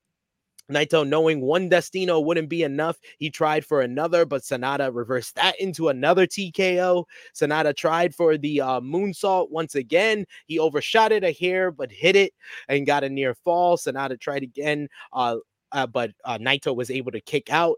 Naito then interrupted Sanada's follow-up with a big old spine buster. Sanada tried to hoist Naito up again, but he dropped him. Naito hits Destino once again, but again, he was forced to try for another, and this time Sanada slipped free, making the move partially land, actually, by like accident. That was a weird little mistiming botch there. After Sanada kicked out of that one, he hit Naito with a sudden deadfall, forcing a match reset. Then Sanada hit the Destino. I was like, whoa, okay. Then he picked up Naito. He tried to go for the deadfall, but Naito hit deadfall instead. Naito then lands a big tornado DDT. Sanada fires back briefly, but cannot hold on to the lead. Naito hits the deadfall once again. He looks like he's going for the Destino as he sets it up. He wrenches the arm, hits the Destino. The crowd at this point is on their feet, begging Naito to put this one away. Destino, 1, 2, 3. Tetsuya Naito becomes the IWGP World Heavyweight Champion in the main event of the Tokyo Dome at Wrestle Kingdom 18. This match went 25 minutes, 42 seconds. An excellent match between these two men. Like I said, there was like some mistiming on certain spots. I gave the match 4.25 stars, though. Just an excellent affair. These two guys have great chemistry with one another, but I think this was their best match. Despite the mistiming spots, I thought this was their best match because the crowd were just so invested into every single move, every single ebb and flow, twist and turn in this matchup. After the match, Naito grabs the microphone, and just as he's getting going and speaking about his win, Evil and Dick Togo come and attack Naito. Dick Togo! It's always fucking Dick Togo. Evil tells Naito that he wouldn't have let him have his roll call. He props him up. Dick Togo holds him up for Evil to hit him with the IWGP World Heavyweight Championship. From out of nowhere, Sanada makes the save, dropping Evil with the Shining Wizard, taking out Dick Togo. Once the ring is cleared, Naito thanks Sanada and says that he was a great champion. The crowd starts chanting, Sanada, Sanada, Sanada. Sanada starts crying as he's walking up the ramp. Oh my God, what an emotional moment. Blood pouring from his head. He thanked the fans for their support. And then finally, Tetsuya Naito got his LIJ roll call. Bushi, Takagi, Titan, Hiromu, Titan, Yota, Naito, Los Ingobernables de Japón. Finally, he did it. The goal is complete. By himself, though. Naito's story is finished. Like I said, I love the main event matchup, but Sanal, I feel like you loved it even more. What did you think about this main event? What did you think about the post-match with Evil, Dick Togo, and Sanada? Right, so first of all, you mentioned the little botchy thing here. You know what? I don't understand. So I've been on Reddit. I live on Reddit, right? And someone decided to say, oh, there was like 2 botches in the thing. Naito's finished. What logic are you gonna say? Because there was 2 2 issues in a very good match that Naito needs to retire. I'm gonna put this out there. None of you are doctors. You gonna tell me that Naito's on the same edge of bloody Tanahashi? Or, I mean, for people who watched it, Kota Ibushi. Yeah, they were on his Noah show. Ooh. Naito is nowhere near finishing. Yes, he's probably not got 10 years in him. He has said that. But to say that this main event was not good, or the 2 little missteps that were in there, which were equally would have been Sanada's fault as well, because you're not going to say Sanada's ready to retire. That means this is his last Wrestle Kingdom. Just going to put that out there. Secondly, this match was beautiful. So whereas I said the Okada Danielson one was pure phenomenal wrestling, it was the storytelling that got to me from the beginning. You know, when you could hear the 95% Naito chants, and Sanada was like going like this, obviously knowing he wasn't getting it, and Naito was obviously, he knew the crowds were for him. Yeah. So he was being cocky at the start, and I could see the fire in Sanada slowly come out. This fire that we've said he's not had. And like he was slowly coming out. You could see it with him trying the other moves. Similarly with Naito. And it's 2 men who know each other so well. Like, although they didn't really, like, they weren't the closest, because we say, like, LIJ, while they're close, it's not maybe like personal close. Do you know what I mean? Like, it's a very different bond to maybe the guys. There's people in the group that are close, like Hiromu and Naito. But yeah. Like, the group overall is not like United Empire or TMDK. Exactly. Even House of Torture, for everything we say bad about them, they feel like a family. And just 5 guys. 5 guys. And also, as much as I think, and people say, Chaos are. Yeah. I think Chaos are actually closer. Not all the time. Not all the time. But yeah, so like that for me, like I felt emotional. I tweeted this like by the end of it, because I think I got to like when Chris Charlton was doing his bit before the match started, I thought, fuck it, Sanada's winning. they are really pushing this whole like They were though. thing, and I was like, right, I don't care. Like, I will be happy if Sonata wins, and like it could happen. And so as it got further on, and we were seeing a failed Destino and stuff, I was like, this could happen. And what I want to say is, so there was that slightly shitty Destino. What I liked is that they didn't end it there. So you know, on the Zack and Tanner match, that last roll up before the pin was a bit. Mm-hmm. I am very glad that they didn't end it on that Destino. But that, like, I also don't think that something like that says that Naito is any lesser of a wrestler, because like, I saw one funny person saying, well, if botches mean they should retire, then shouldn't most of the AEW roster retire? And you see a lot more botches on NXT. That's the funny part. Exactly. Well, for me, I personally like that you could even twist it in a way that these two are so passionate about what they're Hontai. Yeah, Hontai. But Hontai is very big. Like, I think it depends on what you're doing. Like, GBH are close and stuff. Sorry, that's off the topic. But you could say that the passion to do so well is going to lead to missteps. Like, do you know what I mean? In terms of the ending, while I guess you could have done without Evil and it could have been, I think something like that was needed to make Sonata, like, get the chance. Like, that almost feel like the crowning glory to his title reign, even though he didn't have the title holding it. And theoretically, and I hate to say it, like, it makes the most sense. Evil was Sonata's ex-partner. In LIJ, the storytelling comes all the way around. And I saw a comment earlier that for everyone going into this, while you might not have been excited due to Sonata's lackluster reign, you can't say that this match had no history or no story, albeit the storyline was not built within the past 2 months or since the G1. No.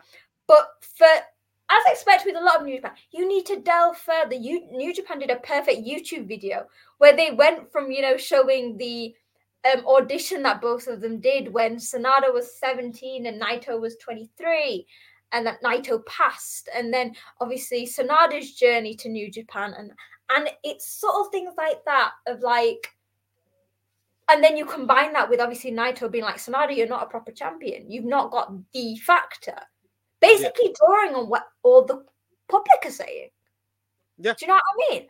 And if you think about it, that to have someone who is so intertwined with Naito's history to be the person that he gets his crowning glory and the thing he wanted, like, that's why this match for me, like, personally as a Naito and Sonata fan, meant the most. And especially when, like, Sonata went crying, it's true, after all these years of being known as, like, Tranquilo when he was in LIJ, emotionless as the cold skull, yeah. No charisma or nothing that stands out in Just Five Guys. We have seen now a new side to Sonata, and even in New Year's Dash, the way that he sort of stood up to Naito and doing it.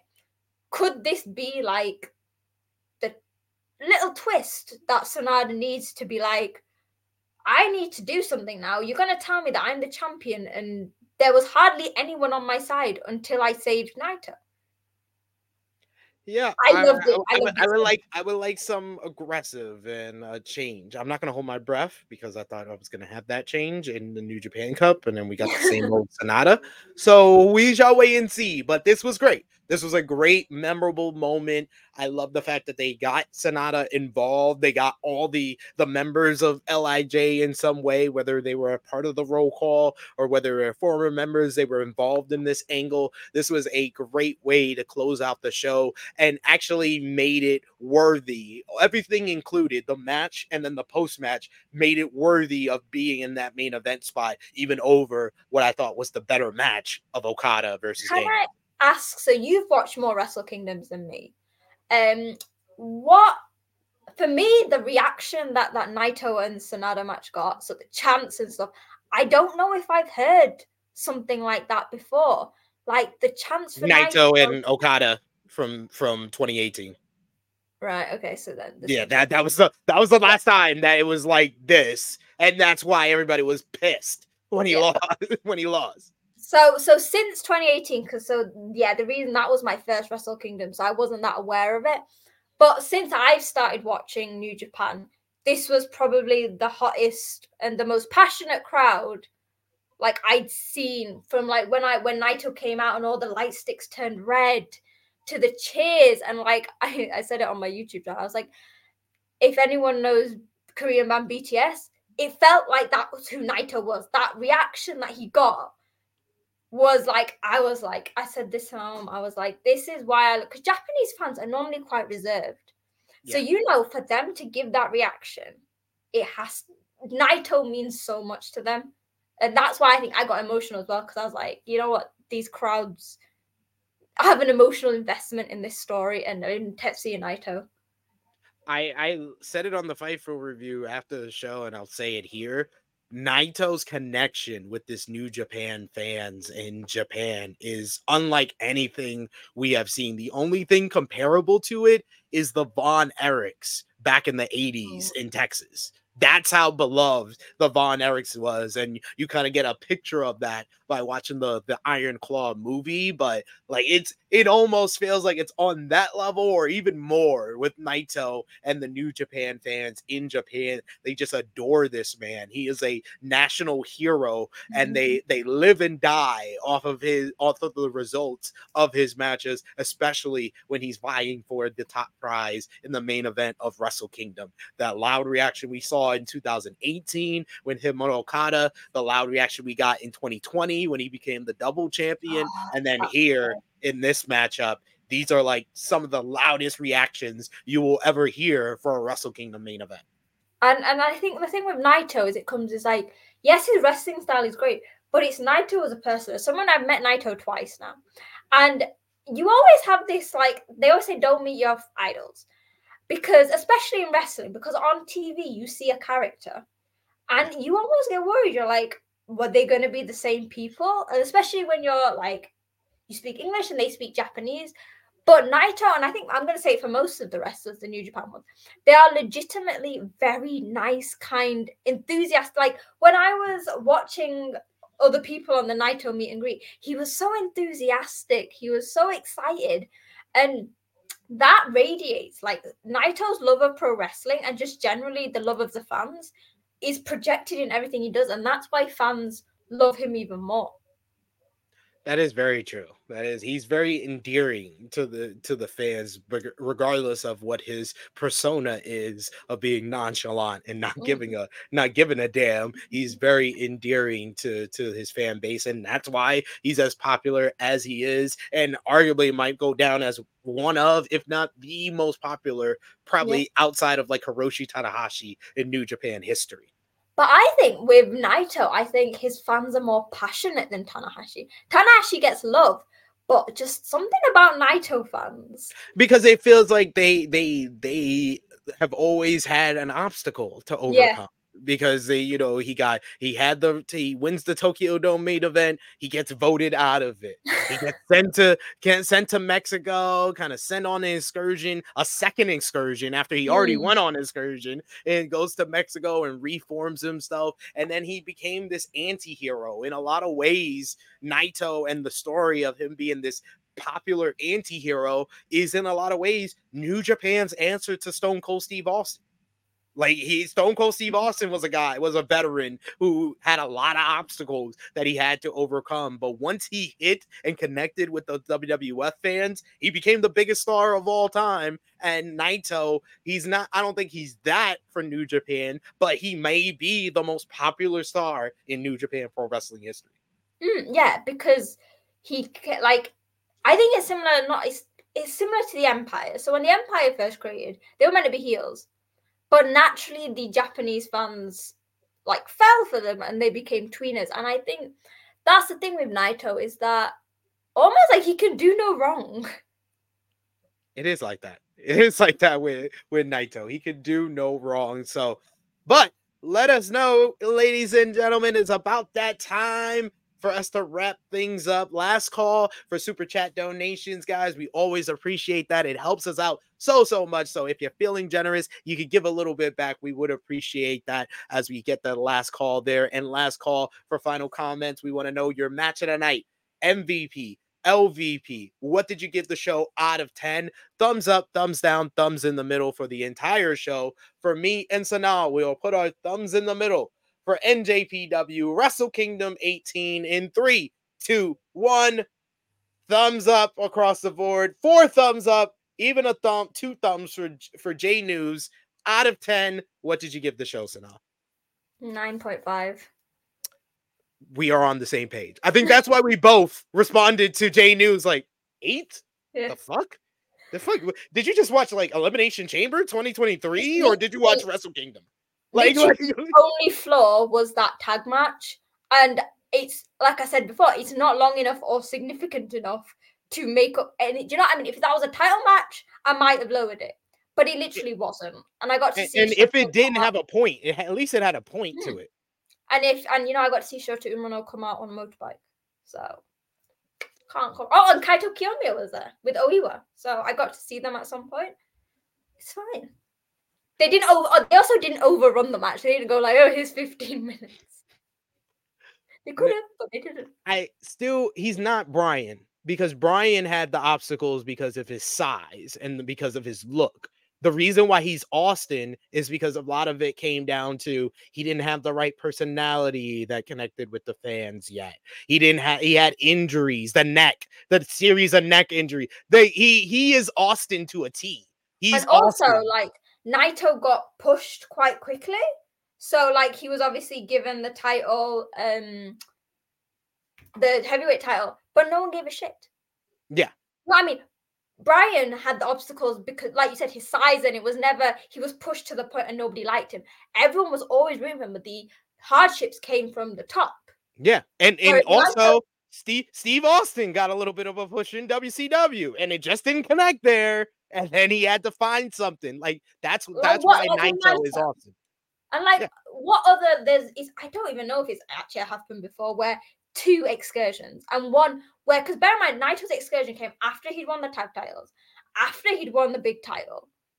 Why, like, it would be an embarrassment to go on an excursion again. Something that is, especially in Japan, is known for the young lions. Yeah. So the underdog thing wasn't a thing. It was just nobody cared about Naito. Yeah. That's why I don't think that Brian is a good comparison to him, because there's 2 different things as far as like obstacles and being an underdog. I mean, he's loved in a similar way, like the fans and stuff, but just the story is completely different. Yeah.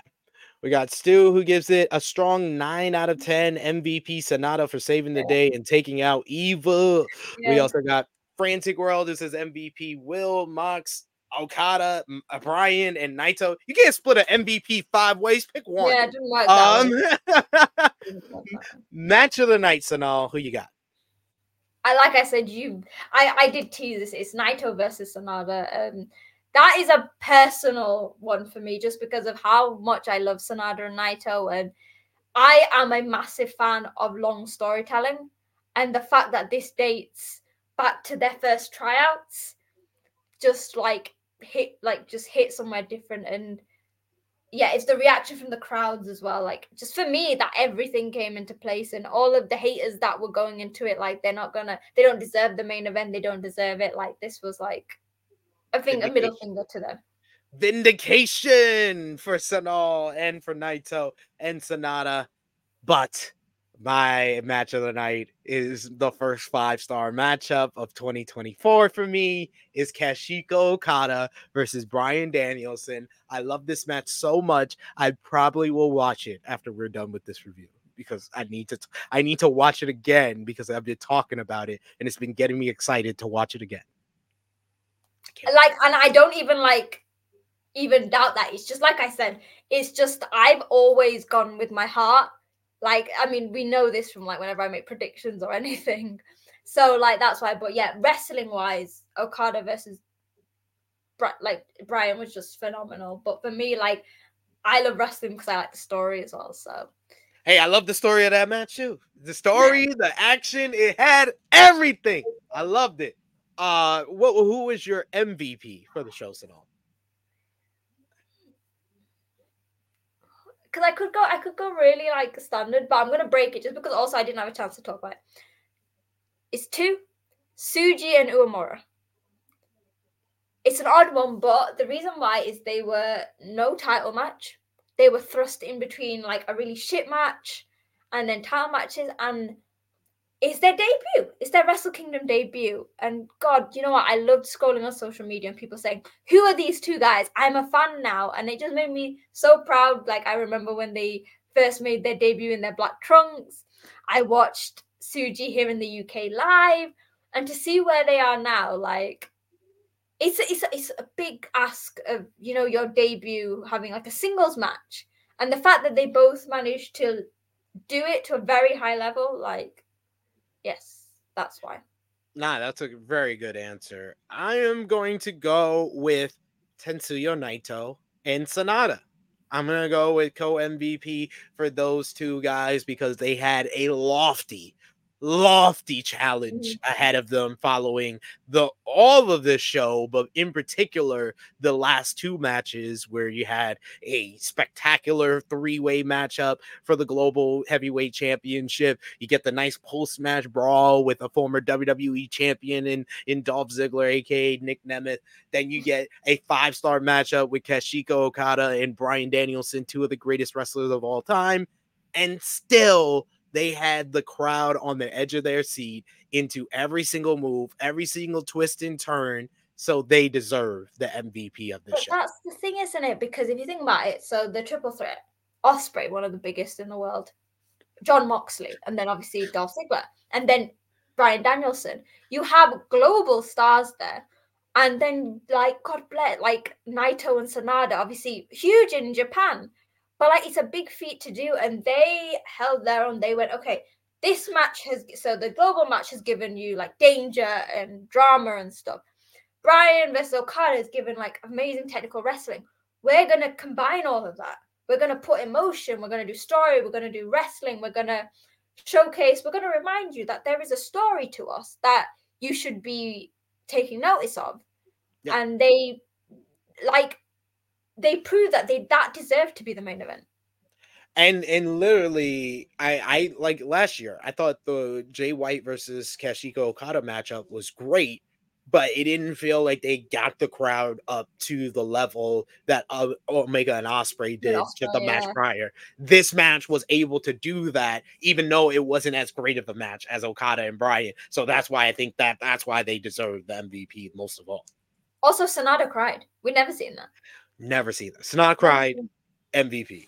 The main event, we got Dustin in the chat who says the main event felt very well paced, and UT felt fit the characters and the story.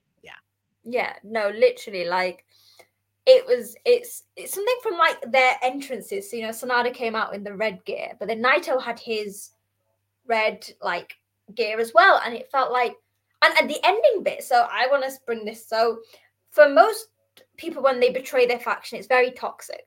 What Sonata did proved that his leaving LIJ, that there was still a connection there, because he said when he left, he went, this is nothing personal. This is, I am not growing in LIJ. Yeah. And I almost feel that people forget, like, he was in LIJ for so long. 7 years. And that was where he made his name. That's as soon as he was in New Japan, he was in LIJ. And that cannot go away. Although Sanada never really showcased a close bond to the members, like we pointed out, like Naito and Hiromu does, you know, like the older brother and younger brother thing. That would still be there. And it was that also small storytelling of, I was like, oh yeah, Sanada didn't leave LIJ in cold blood. He just found somewhere new, and he still has that respect for Naito, who brought him into the company that he failed to get into all those years ago. Exactly. Got that love for each other. And then finally, LVP. Oh, this is easy. House of Torture. We can't specify which one. Yeah, just House of Torture. This one. Can I also give a special shout out to Yo's blue tracksuit in the Rambo? As an LVP? No, that's a special shout out, because I saw someone on social media, like, can someone tell me what's wrong with Yo? Why is he coming out like a crazy man? And I'm saying, but that's who Yo is. And I was like, he's little Taguchi. Little He never Taguchi right now. fails to surprise me. And he was like, I'm only in the Rambo. I am going to make a point. I am going to shine. I'm going to come out in a blue tracksuit, lose my shoes, lose my socks, and still make it to the final. Hey, he made it to the finals. That's all he made. That's all that mattered. All that mattered, ladies and gentlemen. But yes, we have made it to the end of our Wrestle Kingdom 18 review.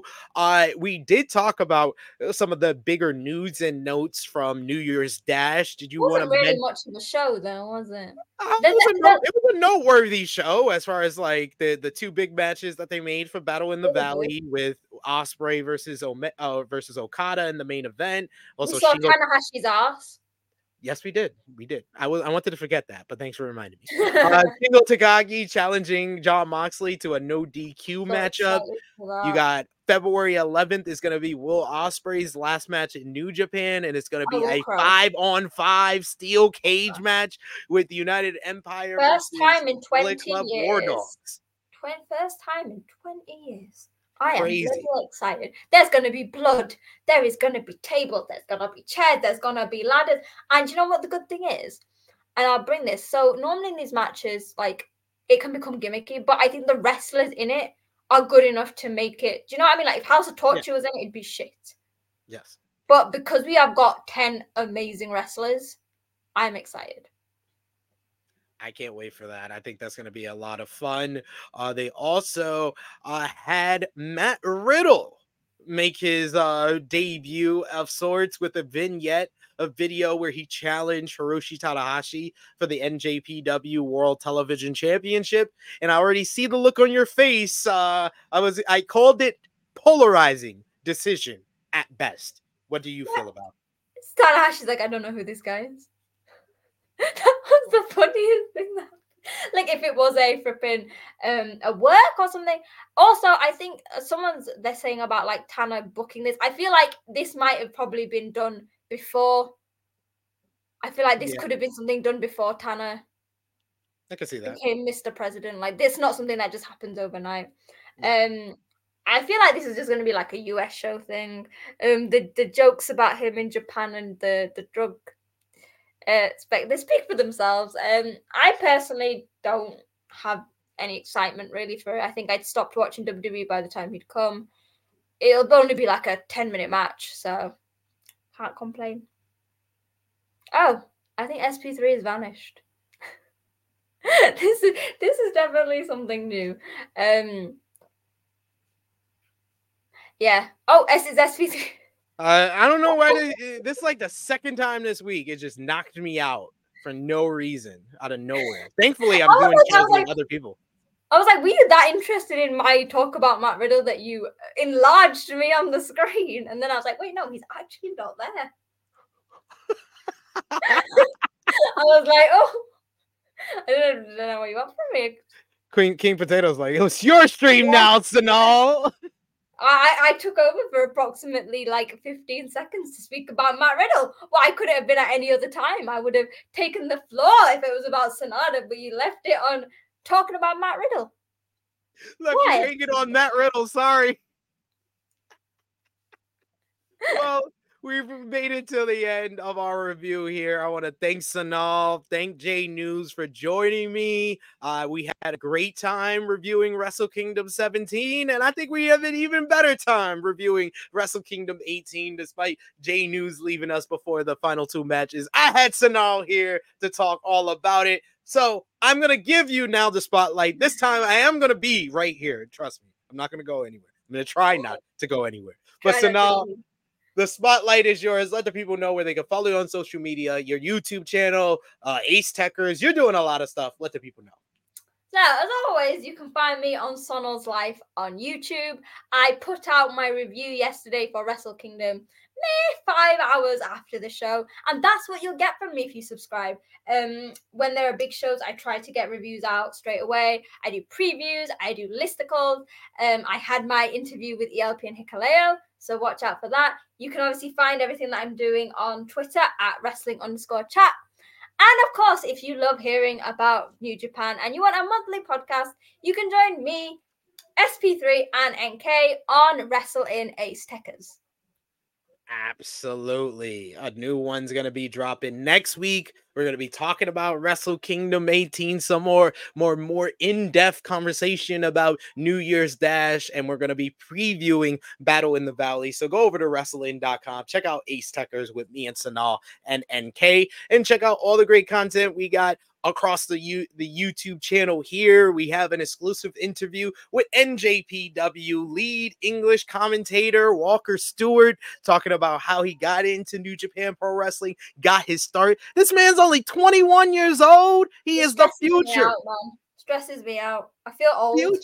Future of wrestling commentating. We learn from him. We talk about what he learned from Kevin Kelly and much more. So go over and check that out. Also dropping later today, 7 p.m. Eastern time to be exact, we have our True Hill Heats best major shows of 2023 list, talking about all the best major shows from the 12 months prior in 2023. That's going to be dropping today, and our final list videos for the year-end list are dropping over the weekend, as well as tomorrow, 11:05 a.m. Eastern time. It's a True Hill Heat flagship podcast, True Hill Heat 258, with our 7th annual True Hill Heat year-end awards. You can vote on that right now over at patreon.com/True Hill Heat, as well as they have the post on our community wall. We'll have a tweet later today. I need to send it to Sanal and all the rest of the True Heels for them to vote for tomorrow as well. So check that out. And we'll have special guests, Sat E. Nyangi, as well as Alex McCarthy and Jeremy Lambert, talking about this crazy first week of 2024 in professional wrestling. But join us all for that. Me and Sanal, will you join us for a Battle in the Valley preview next week? When is it? I don't know. J News sound like he didn't want to do Monday, so I can't do. We'll figure it out. Okay, so we're perfect. It won't be on Monday, y'all. It'll be another day. But hopefully we'll see Sanal for that, or we'll see her for the review. You'll see me on the True Hill Heat flagship podcast, and tonight for the best major shows list. So for Sanal, for J News, it is me, your True Hill Phenom SP3. This has been our NJPW Wrestle Kingdom 18 review. We are signing off until next time.